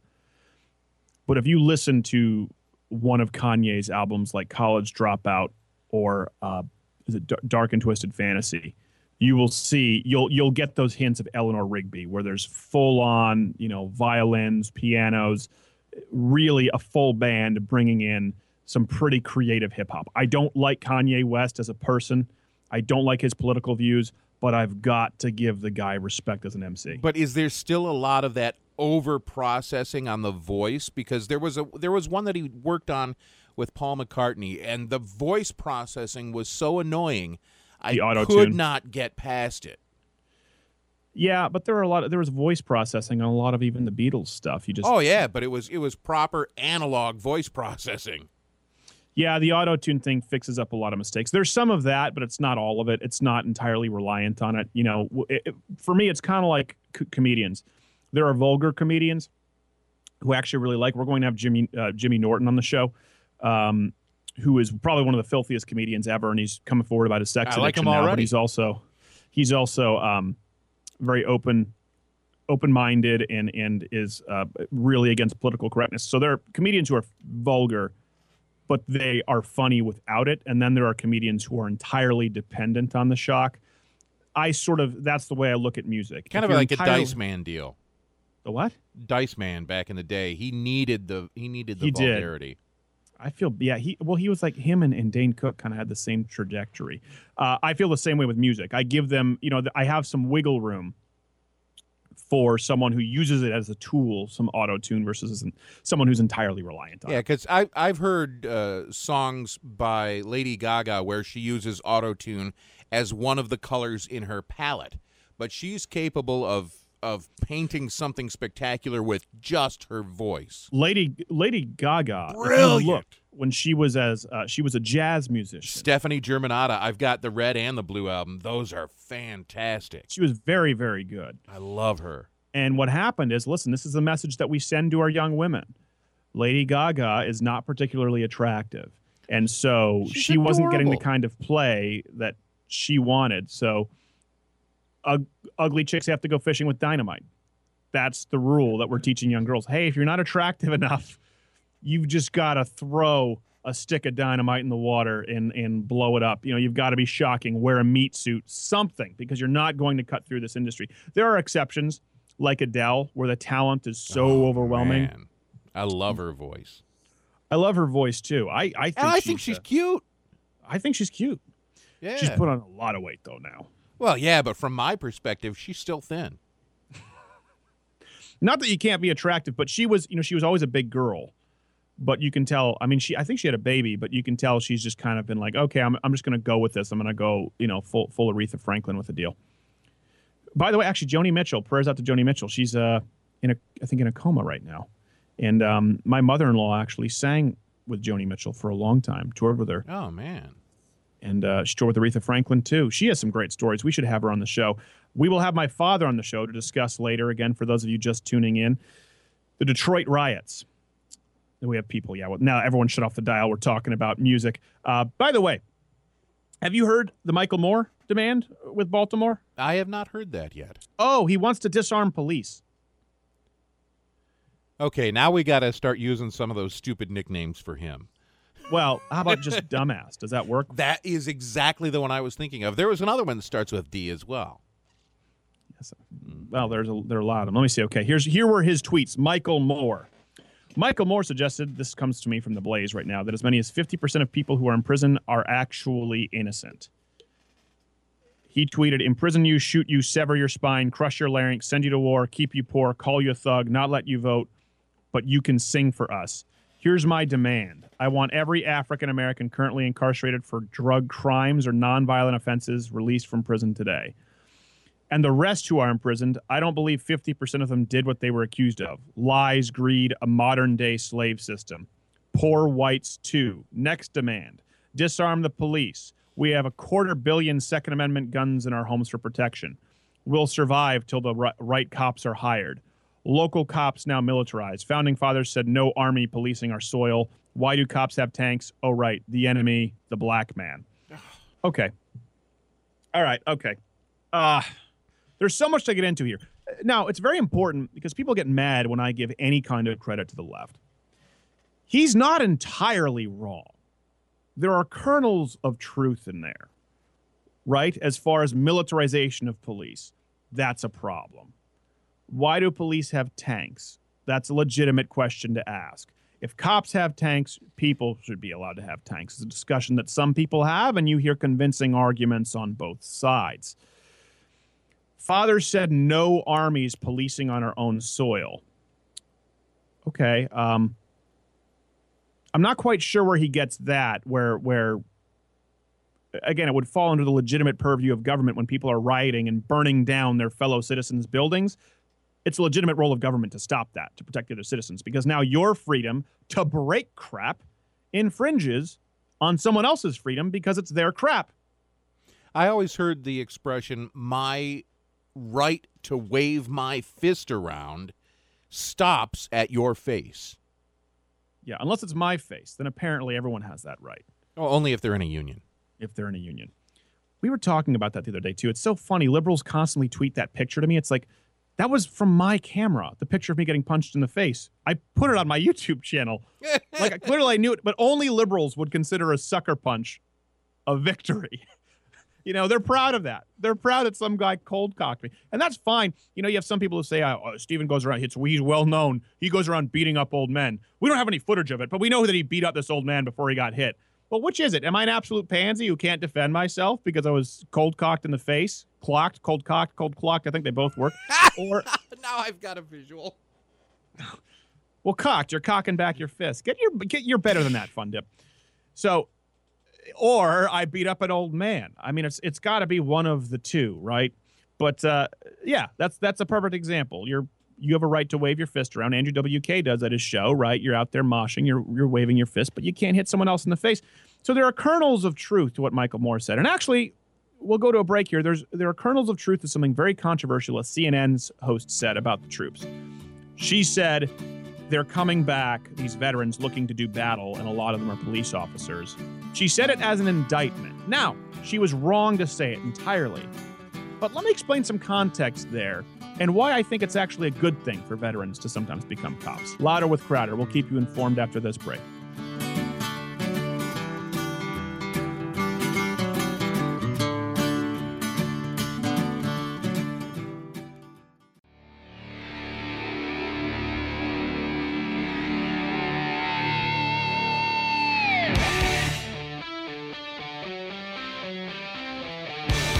You're listening to Louder with Crowder.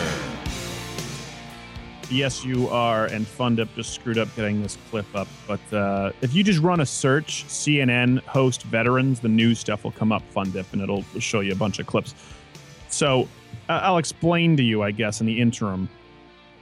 This host at CNN, and conservatives sort of sensationalize it a little bit. She didn't quite blame the Baltimore riots on veterans. But she was talking about how a significant amount of veterans are police officers. And how, you know, we turn them into cops and they're coming back from war and they're just looking to do battle. And so we end up with this. And conservatives got really offended and they sort of played identity politics with it. Now, you should be not offended. You absolutely point out the fact this is an inappropriate time to bring it up, and you cannot place any of the blame of the riots on veterans. You cannot rest that on the shoulders of veterans. That is wrong. It's factually inaccurate. You could argue that it's victim blaming. I certainly think that policemen who have never done anything racist, have never discriminated, I certainly think that they are victims much more so than the people burning stuff. That's just an opinion. Tweet me at S. Crowder if you think I'm wrong. But there is truth to, and I think that this is a discussion that at some point needs to happen, when veterans come back, they're operating at a very, very high frequency. It's the same reason before they became biker gangs, criminal gangs. If you look at a lot of the biker clubs that were started in the United States, post-World War II, it was a lot of veterans coming back, and they're in war, and they need to find themselves at that frequency to get a thrill. So they joined motorcycle clubs where they would ride together. You know, you're going fast on a motorcycle. That's kind of the closest thing that you get in society. So I understand that. You know, Chris Kyle had PTSD, right? American Sniper, and we all laud him as a hero. But we also need to have an honest conversation about PTSD. Now, in his case, what really angered liberals is that Chris Kyle did not have PTSD from guilt, from American guilt, from being against the war and not having a clean conscience. He said, no, I'm actually willing to answer to the good Lord for each and every shot that I took. He did have PTSD because there were a lot of people he couldn't save. And coming back here, again, if you read the book, there was that antsiness. It was really hard for his marriage because he felt like, I should be back there. Because he knows that if he's not back there, and he's skilled, he's an incredible sniper, he's saved so many lives, he knows that there are lives not being saved, right? So you're operating up here, right? You're redlining the engine, and then society tells you to bring it back down. So that is an issue. And that's an issue for a lot of people in the military. Now, in this instance, where she's talking about cops, veterans looking for battle, and so they're looking to cause trouble with citizens, of course, that's inaccurate. But I would say this. If military veterans who were combat specialists are coming back into this country and we're trying to find a tiered process to reintegrate them back into more civilized American life from the battlefields, I cannot think of any place more entirely appropriate than putting them on a riot squad in Baltimore. I mean, am I the only one who thinks that that is perfect? Oh, you were a soldier. Well, you had ISIS and they were blowing stuff up. Now you got these people and they're blowing stuff up. Do your job. I don't understand the problem. I really don't. Now, as far as obviously police officers who are veterans, I'm not saying you can give them carte blanche to just, treat it like they're out there on the battlefield. But listen, it's like the old Jack Nicholson line. You want him on that line. You know who I want out there on the front lines? I've talked about this. We want women up there. We want equality. We want to meet our demographics. We want to have everyone represented. I want some leather-necked, redneck, or wherever they're from. Redneck means white, so let me just correct that. I want some leather-necked hunting American who has a can of Busch Ice in one of his hands, and it would be killing a deer anyway. Only we replaced that deer with a terrorist, and we've replaced that hunting rifle with an AR-15 and gave him a license to kill. That's the guy I want out there on my front line. And we act like these people are abnormal. We act like these men are abnormal. Do you realize that not long ago, that's what all men were? That's what you did. You went out and you fought and you protected the village, right? There was a huge value. You didn't condemn them. You didn't tell them they needed to be in a special ed classroom. You didn't tell their parents they needed to put them on Ritalin. You said, oh my gosh, there's an incredible amount of value in a man who has boundless energy and wants to fight and hunt and kill and screw all the time. Let's go put him out there and have him protect the country. But now that's a problem. Now we don't want soldiers to be soldiers. We don't want them to go out. We don't want them to win. We want them to be civil. We want them to be nice. I don't want them to. I don't believe in needless wars. We don't need to be going into wars. Honestly, I'm at the point, if it doesn't benefit our own self-interest, screw them. Sorry, I don't care. Oh, but nah. The fact is, if people are going to accuse us of being an evil empire, which, I mean, we were talking about that in Ann Arbor when we did the Paddington Bear video. A girl said the United States is an evil empire, and we just can't afford it anymore. The United States can't afford its empire and interests abroad. I said, well, hold on a second. An empire, by definition, is profitable. Either we're an evil empire or we can't afford our efforts abroad. It's one of the two. Now, first half, you're an idiot. Case in point, Canada. There is a country rich, just vast land and natural resources. No national defense of which to speak when compared to America. If we wanted to take over Canada, I say this as a Canadian, the United States could take over Canada by noon today. And they don't. There's never been an empire ever that's had a Canada. Think of the Persians. Think of the Ottomans. Think of the English Empire. If there was Canada, guess what? You're now part of the English Empire. But it is costly. The reason it's costly is because America is an inherently altruistic nation. It's costly because we're going into other countries, trying to liberate the people from their dictatorships, from their tyrannical governments, which you can argue is not a role that we should be fulfilling, and asking for nothing more than the land in which to bury our dead who did that for them. So either the United States is an evil empire, or we're spending too much money abroad.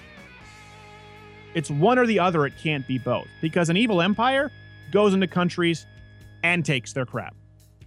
That's how you build an empire. You don't go into a country, overthrow their government, and then let them hold a democratic election and kick you out. But for some reason, it's in the cultural lexicon. America's an evil empire. Just think about these things, folks. Louder with Crowder. We'll be right back. Hey, this is Steven Crowder with Louder with Crowder to tell you about one of my favorite sites on the web, AR-15.com. I know you hear AR-15 say, isn't that the scary black rifle?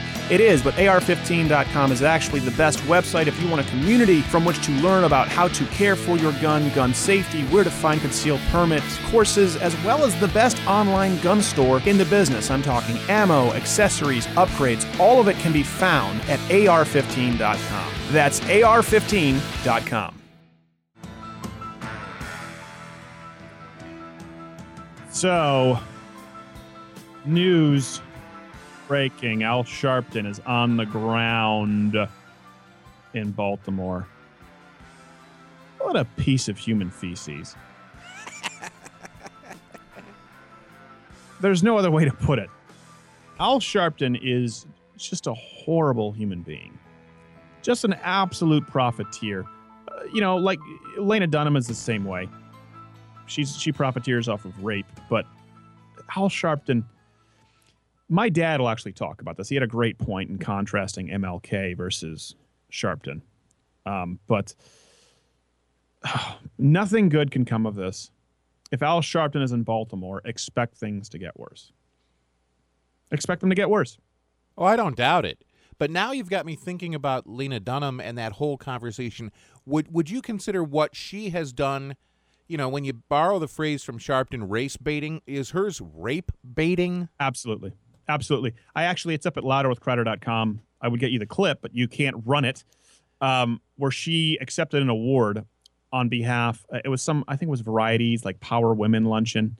And right away she goes up and she insults men, whatever, who cares? That's par for the course. But she accepts an award on behalf of a charity, Gems or Gems. They actually do some really good work with underage sex trafficking and helping people get out of that, and that's a terrible, terrible thing.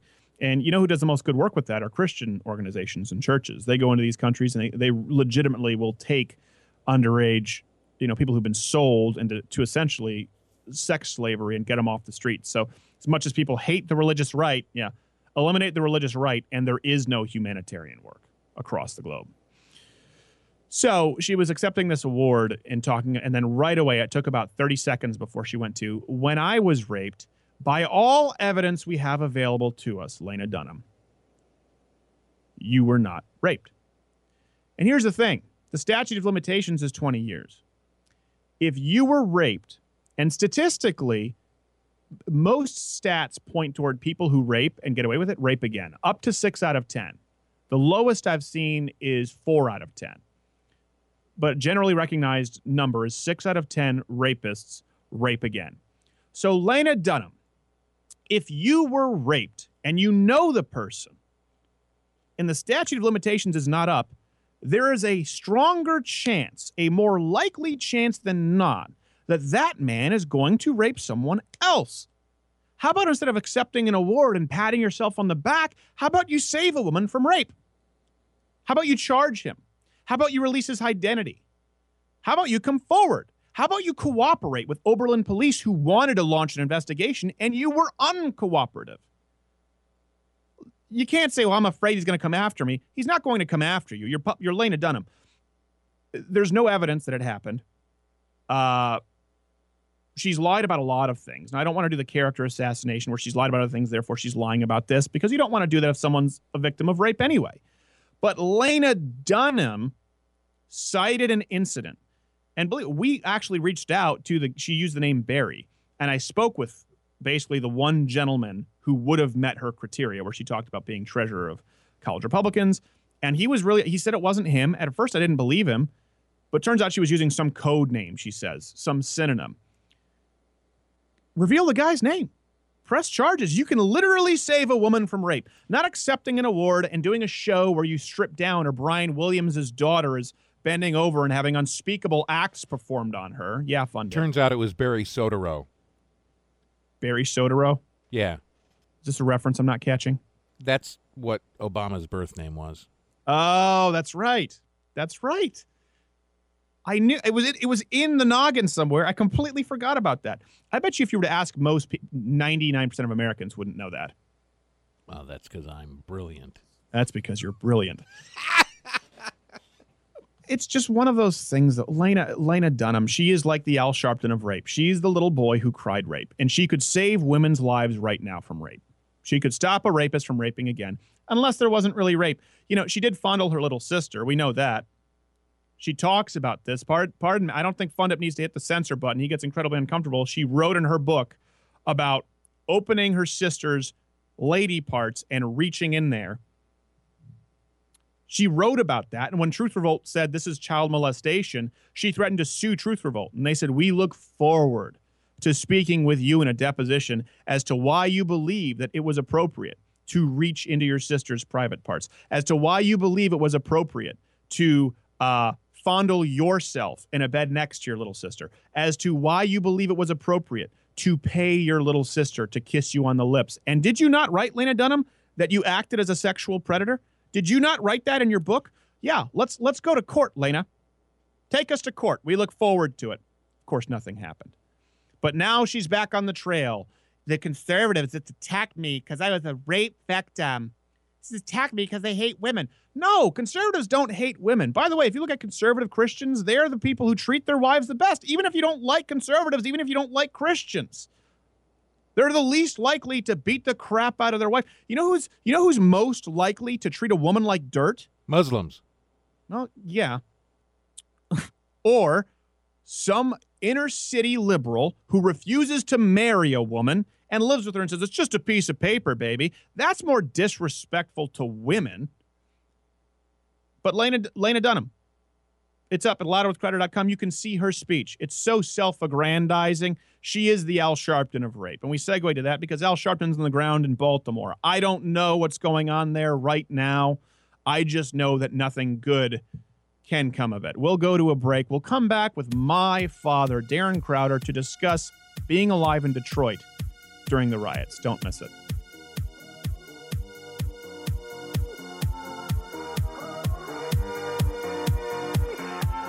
You're listening to Louder with Crowder.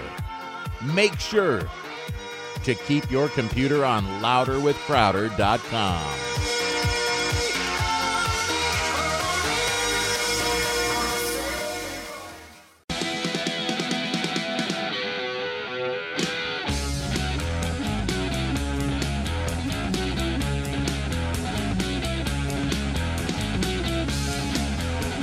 You're listening to Louder with Crowder. You are listening to Louder with Crowder. In case there was any doubt, we always have to let you know because that's how radio works and people forget and they get upset and they have to take their pills again. But I'm glad to bring out our next guest. Someone who I know quite well, my father, Darren Crowder. And the reason he's on is because we were talking on the phone this week about the Detroit riots and he was alive back then. So, Dad, thanks for coming on the show. Well, thanks for having me. I was going to come into the studio and drag you off like that mother in Baltimore if you hadn't had me on soon. Just a wail on me. Yeah, the left is mad about that now. Well, she had quite a right hook there. I admired it. She did subtly telegraph it, though. Each time she laid into him, she would go, "Don't you ever try that again." And so she let him know it was coming. So True. He'd seen her act before. Yeah, he was able to bob and weave a little more effectively and roll with those slaps. But, well, she gave it the old college try. I'd like to see more moms at least doing that and more dads out there. In her case, I think her husband had a heart attack, and so that's a tragedy. But, yeah. Okay, so, Dad, before we get into anything else, so I was talking about this as someone who obviously wasn't around for the Detroit riots, and we've talked about this a lot. There was kind of Rodney King, when I was really young, and then a gap and now. And I would say that race relations right now, and Fundip agrees with me, are worse than ever in my lifetime. You were around. First off, what would you say to that? And then kind of contrast it with, the death of MLK and Detroit riots, which is obviously probably one of the worst incidents in American history as far as rioting. Well, I think there was more of a fear back then. And from both sides, really. I just think today, we just see it everywhere. It's around. Everything is looked through that lens, and it's just in the atmosphere constantly. It wasn't then. I mean, there was the idea that, hey, you went to certain parts of town, lock your doors, kids, and we didn't know why. We just thought, oh, there are people who hate us for some reason, and we didn't really reciprocate that. We didn't get it. I mean, we were Northerners. Maybe in the South that had gone on long before my time, but. No, I think you're right. I think today it is everywhere, and it's kind of sad. I mean, I think this president had a chance to address it. He had a chance to do some things for fatherless, families, and he had a chance to. He doesn't have sons. That's unfortunate. If he had a son in that tribe, that might help him address it a bit. But he doesn't. He's never spoken to it. It's always been race in the negative sense. He's never tried to prop up the family and fatherhood and getting it together that way. It's always been just. Well, one thing, Dad, Fundip's going to have a heart attack if he can't come in. What, Fundip? What part of Detroit were you in during the riots? Where were you living? I grew up in the northeast side, Fundip, right in that little notch, the last place where every fireman and cop could live and still be in the environs of Detroit, because I had to live there to work for the city. So it was just a notch below Harper Woods and just west of where Grosse Pointe started. So I-94 and Cadju. Kind of like over by Denby High School? Exactly. That's where my brother and sister went to school. Oh, okay, yeah. I know the area. Yeah, people often tell me, boy, Detroit's gotten really bad.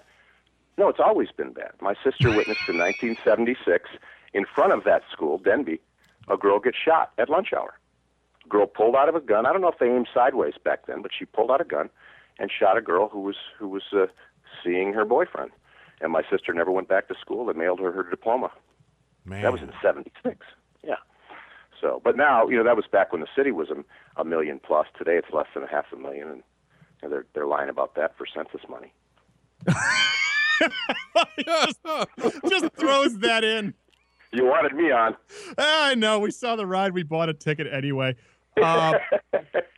It's. I mean, yeah, like you said, it's never like Detroit has gotten better, but it's gotten progressively worse. So, Dad, well, tell us about the riots. So, in Detroit, you were telling me you remember because you were essentially committing a felony when you were sitting there on the mailbox, right? I was. Your uncle, my older brother, and I would sit at the end of the street. We had a mailbox, and we would straddle that mailbox like a hobby horse and watch the military vehicles go down Cadgy Road to the I-94. I mean, armored personnel carriers, jeeps, all kinds of cool stuff, heading down to 94 to hang the right to go into the city, maybe even up to Jefferson or Mack or any of those other avenues that would take them into just an absolute war zone.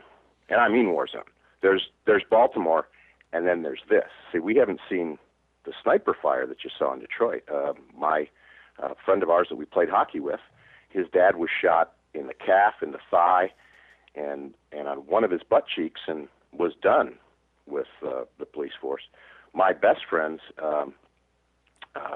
dad was a cop, and his partner was that the was Petronis? also shot and hit. Yeah, Gino Petroni. Yeah, and he left shortly after that. Gosh, I mean, that's the thing, that these people who are there and protecting these communities. I mean, the fact is they do more for impoverished communities. Cops do more for communities where there's greater crime, because that's where they're going to be called.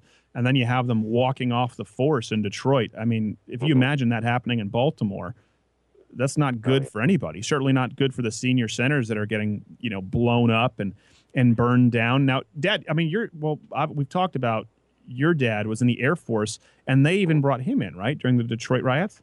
Yeah, during the Detroit riots, they brought in the Michigan Army Guard on foot, state troopers, 82nd Airborne at one point was there, but my dad flew a couple of reconnaissance missions with the Air National Guard in the old RF-84. RF-84 was a plane that was known to be able to take pictures at high speed, at high altitude, and zero in on rooftops, and he was doing that for the city.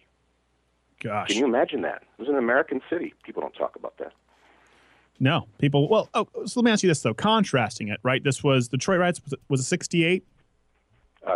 67. So then 67. after that is the Martin Luther King assassination, Bobby Kennedy, all that immediately after that. And then they thought, okay, hey, let's try busing. Let's desegregate our schools. And that never really got off the ground with the cross-district busing, but they did it within the environs of the city.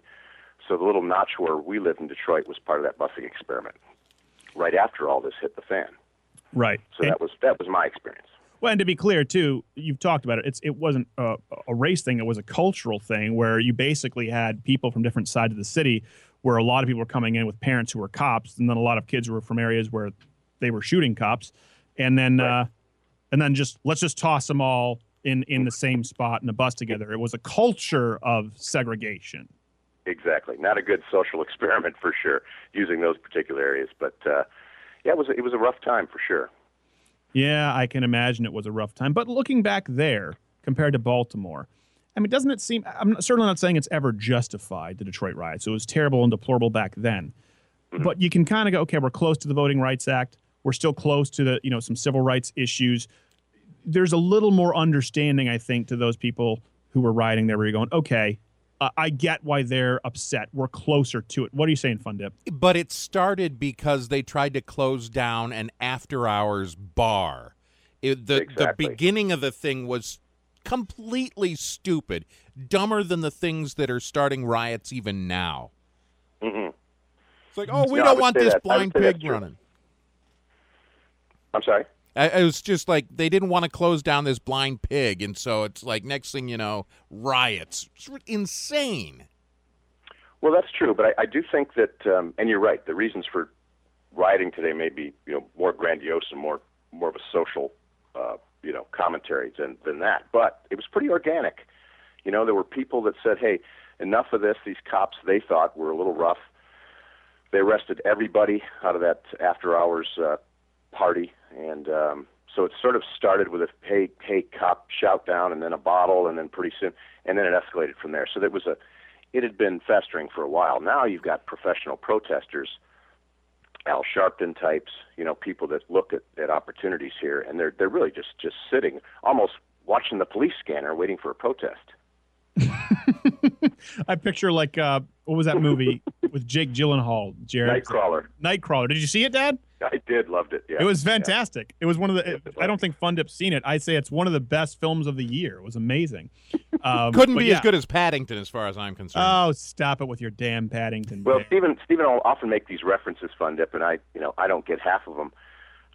But when he gives me a good movie recommendation, I generally jump on it. I didn't know your other guest today.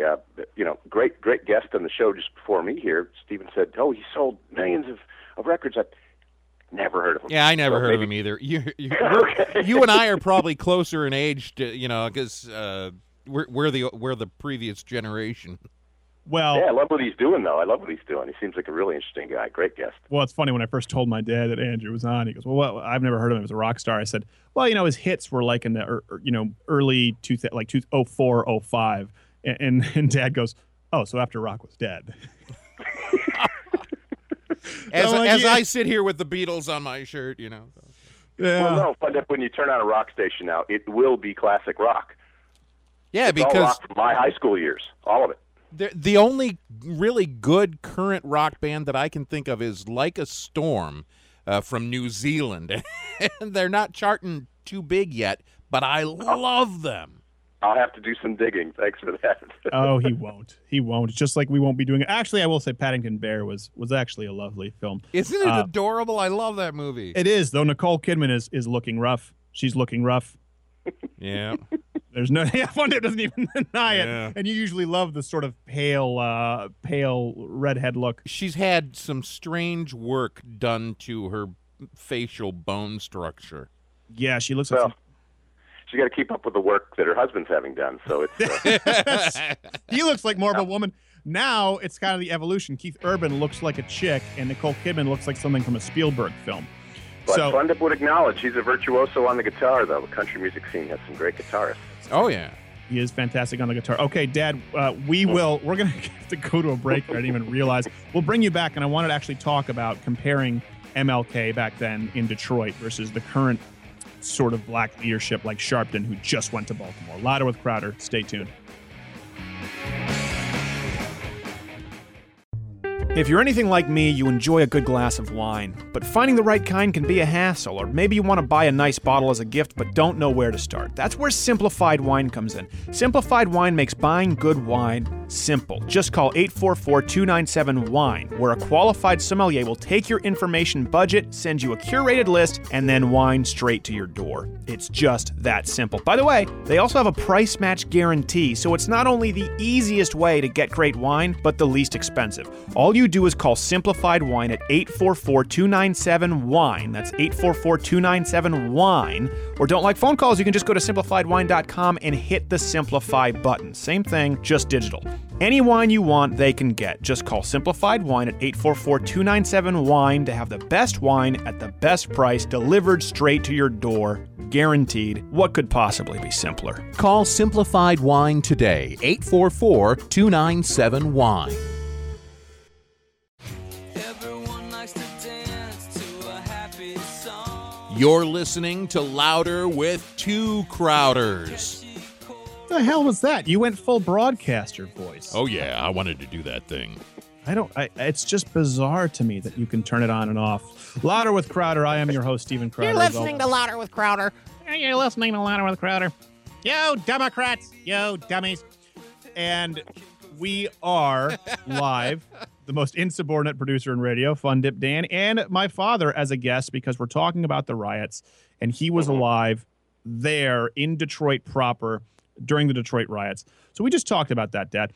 To kind of give some historical context, and you were talking about this on the phone, and it was another reason why I wanted to have you on. You were talking about, MLK and that vibe surrounding Detroit riots versus today, Al Sharpton, Jesse Jackson, and even Barack Obama. Honestly, the race baiting used to be relegated to the bottom rungs of politics, and now you can include the President of the United States. So that's just my opinion, and don't copy paste that to Darren and get mad at my dad. That's just me. But you were saying something, okay? Like Martin Luther King. You were giving me an example, and I thought it was really you know what I'm talking about. You take the reins Sure. here. Yeah, if I remember right, we were talking about if he were to be here today, we're just wake him up and say, hey, MLK, wake up. We got some news for you. Hey, there's this guy in the office, this Barack Obama. He's our president. Well, It's kind of a silly name. Who's that? Well, yeah, that's not the point. He said, he's a black president. We're kind of joking about it. And Martin Luther King would have said, wow, my vision's been realized. That was my dream. Obviously, we've gotten to a point where we could elect a black president. And so that is it. It can only happen if the country chooses to do that. I mean, if he would know the demographics of the country at any time. There Right. wouldn't be enough black voters to do that. And so, but the black leadership today doesn't want to see equality, doesn't want to see freedom, doesn't want to see his dream. They want to never lose the victim card. Their goals are completely different. They don't share his goals at all. And when I sort of found my faith in the mid '80s, and I became a Christian, I looked at Martin Luther King, I looked at these, and I got it. And there was a lot of stuff that I grew up with that I'm not proud of the way I felt and the things I learned. And I thought, wow, this guy really, and it doesn't compare at all to what these guys are doing today. It doesn't compare at all. And it really breaks my heart to see that, because it's not at all a Christian worldview of how the races should agree and how things ought to come together.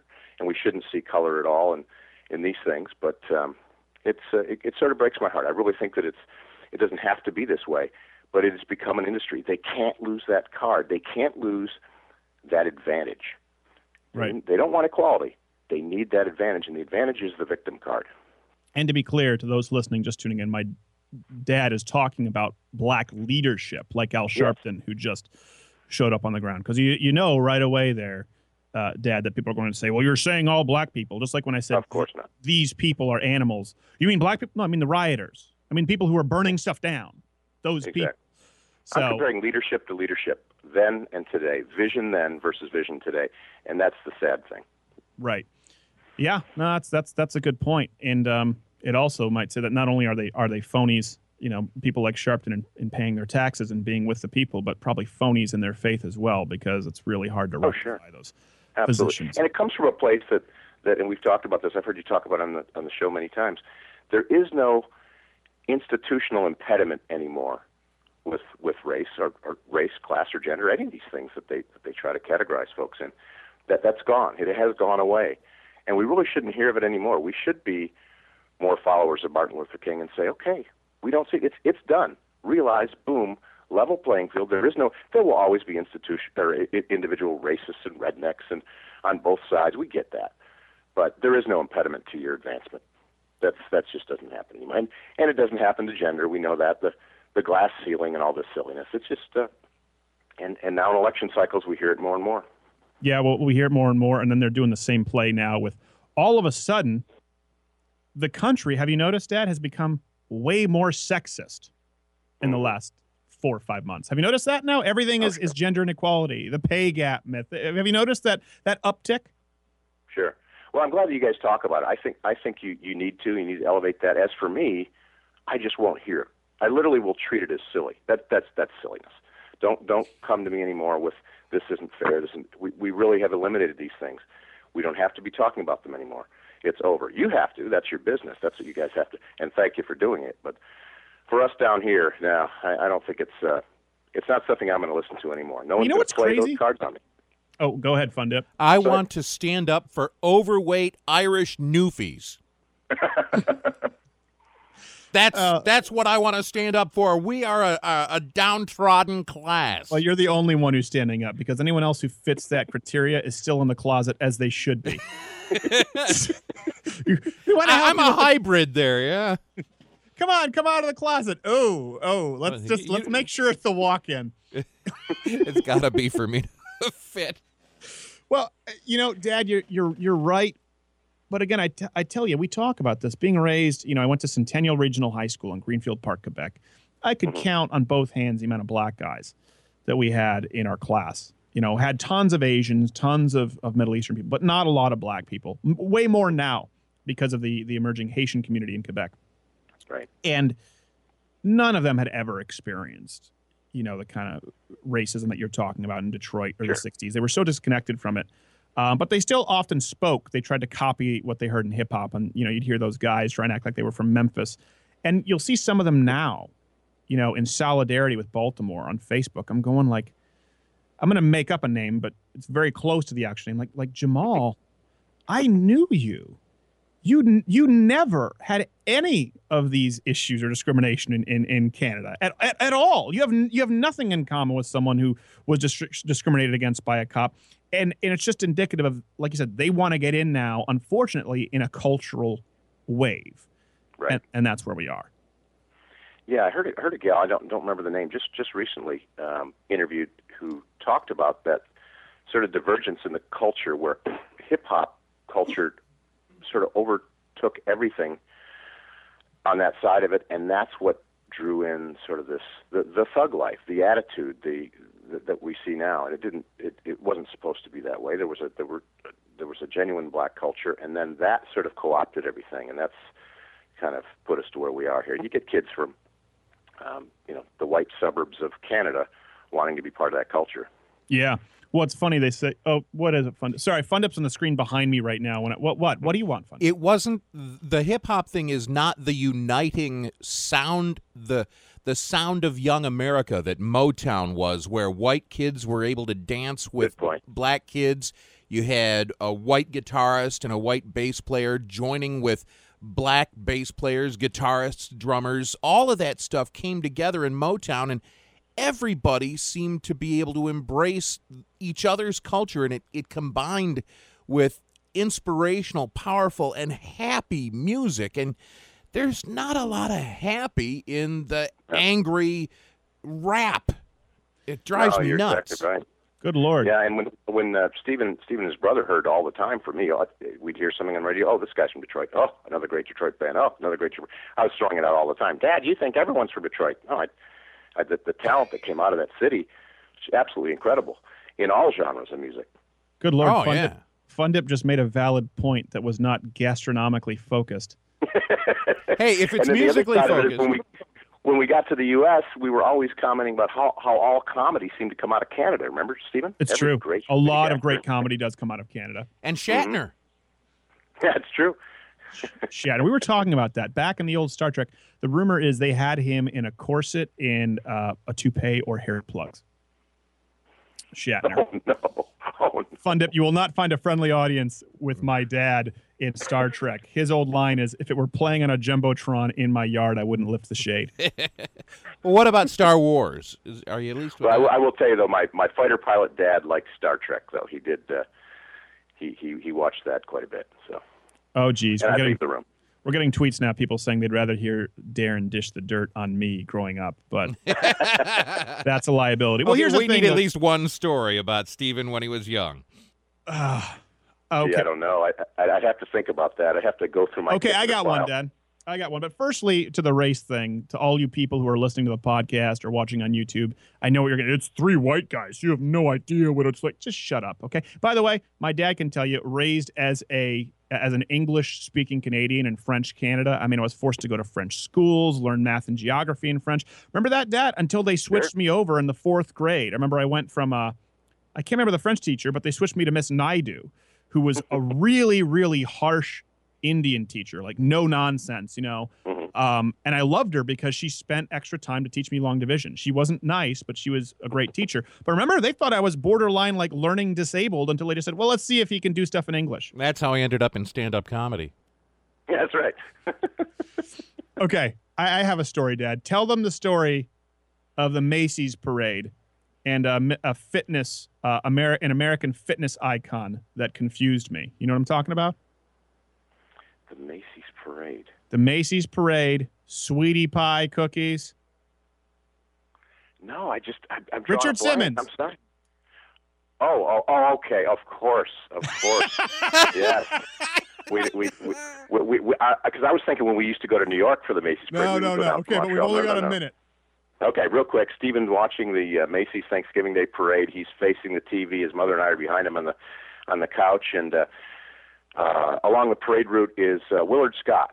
And Willard Scott, we see it's celebrities everywhere. And here's Richard Simmons. Richard Simmons came out in a sequined tank top, chest hair galore, and serving cookies to Willard Scott in such an effeminate way. Stephen stopped, looked back at us, pointed the TV, looked back, and said, "Daddy, that man, he was giving the man cookies like a lady, and he sounded like a lady, but he had the chest, and he was so confused. He'd never seen anything like it. And I think we said, "Oh, look, Stephen, the underdog float, go." We kind of distracted him. Yeah. But that was his first experience. He was very shocked.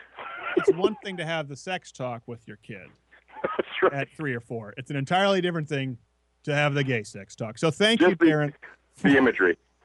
for calling in.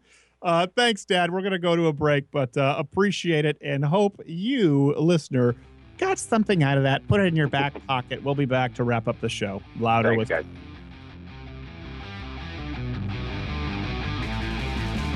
You're listening to Louder with Crowder.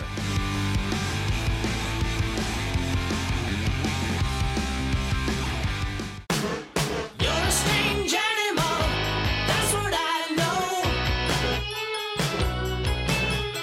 But you're a strange animal, I got to follow. You're listening to Louder with Crowder. So glad to have you back with us. This final segment of the show. These shows go by quickly. That's one thing we were talking about. There might be some cool announcements coming up with the show. Fun Dip knows this. There's been the offer. Oh, he's on a phone again. He does everything but pay attention to the program. We've been offered, several times. There's been the opportunity to go daily, and I don't do that, and it's by design because I tell you what, I look forward to doing this show with Fun Dip. I look forward to reading your tweets. You can tweet me at SCrowder. I look forward to doing this program every week. I don't ever want to get to the point where it becomes another job where I have to get up and, we have to find some news to talk about. Oh, we've got to produce this. Because I tell you what, I know a lot of radio hosts, and it becomes a chore for a lot of them. And you can hear it. It comes through. And we don't want that to be the case. So hopefully, if nothing else, you can hear and feel that it's genuine. And if you're not listening live, It's all or if a you're lie. missing some segments, always go to louderwithcrowder.com where you can get the podcast. It's all free. It's all accessible. And that's the goal, is to make sure everyone can get it and everyone can have a good time. Why are you nodding your head now? It's Fun Dip? all a lie. We're totally faking it. Fun Dip, you're not coming in the queue, the speaker. Oh, it's all. That's right. I'm only sending myself to program. It's all a lie. We're totally faking everything. Yeah, because that's how we make the big bucks.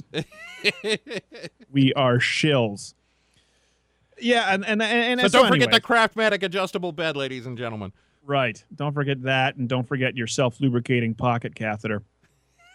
It's And those- Beats. You got to drink Beats. You got to drink Beats. Do you remember the pocket catheters?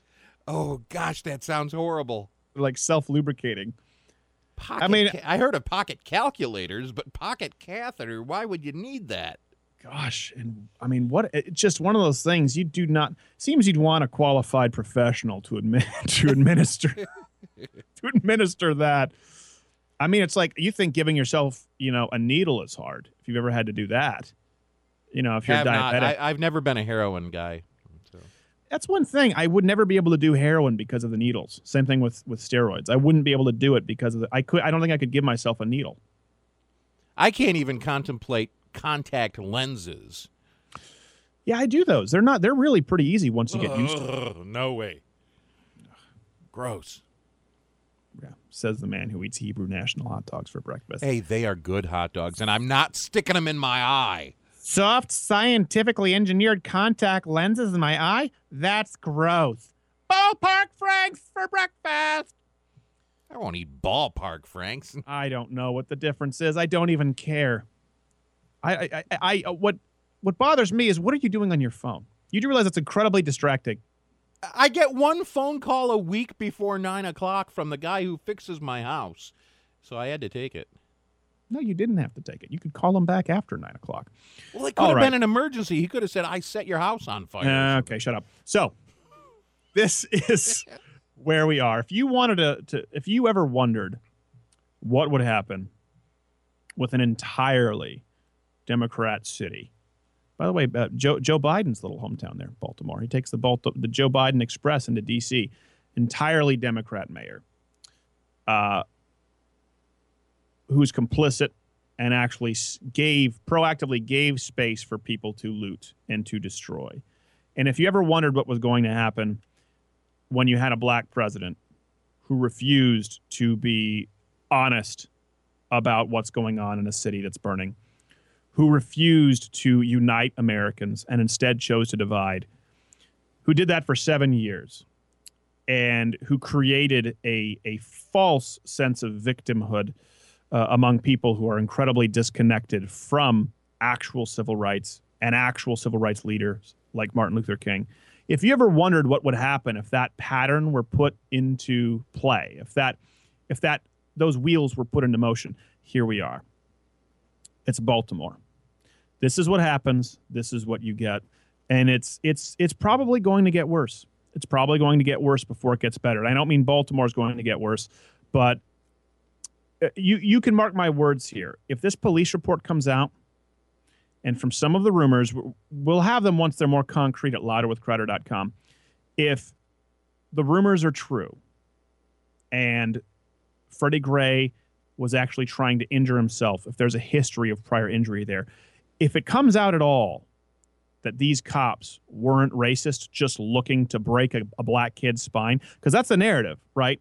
That's the narrative that's been set. So if it deviates from that at all, even if he's absolved because the cop did something that was an accident and there was a prior history of spinal injury, these people are going to be furious.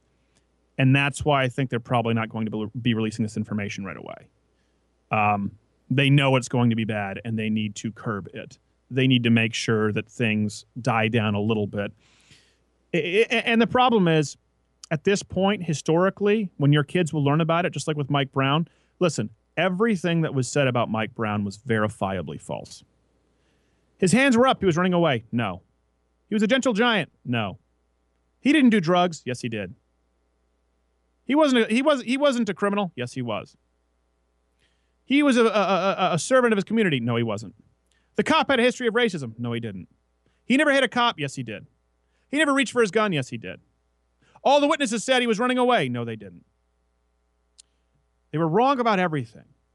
But your kids, because they're going to be going to a school with liberal professors and people who want to keep a specific narrative alive, will learn about the Mike Brown incident as the innocent, gentle giant who was shot running away from a cop with his hands up.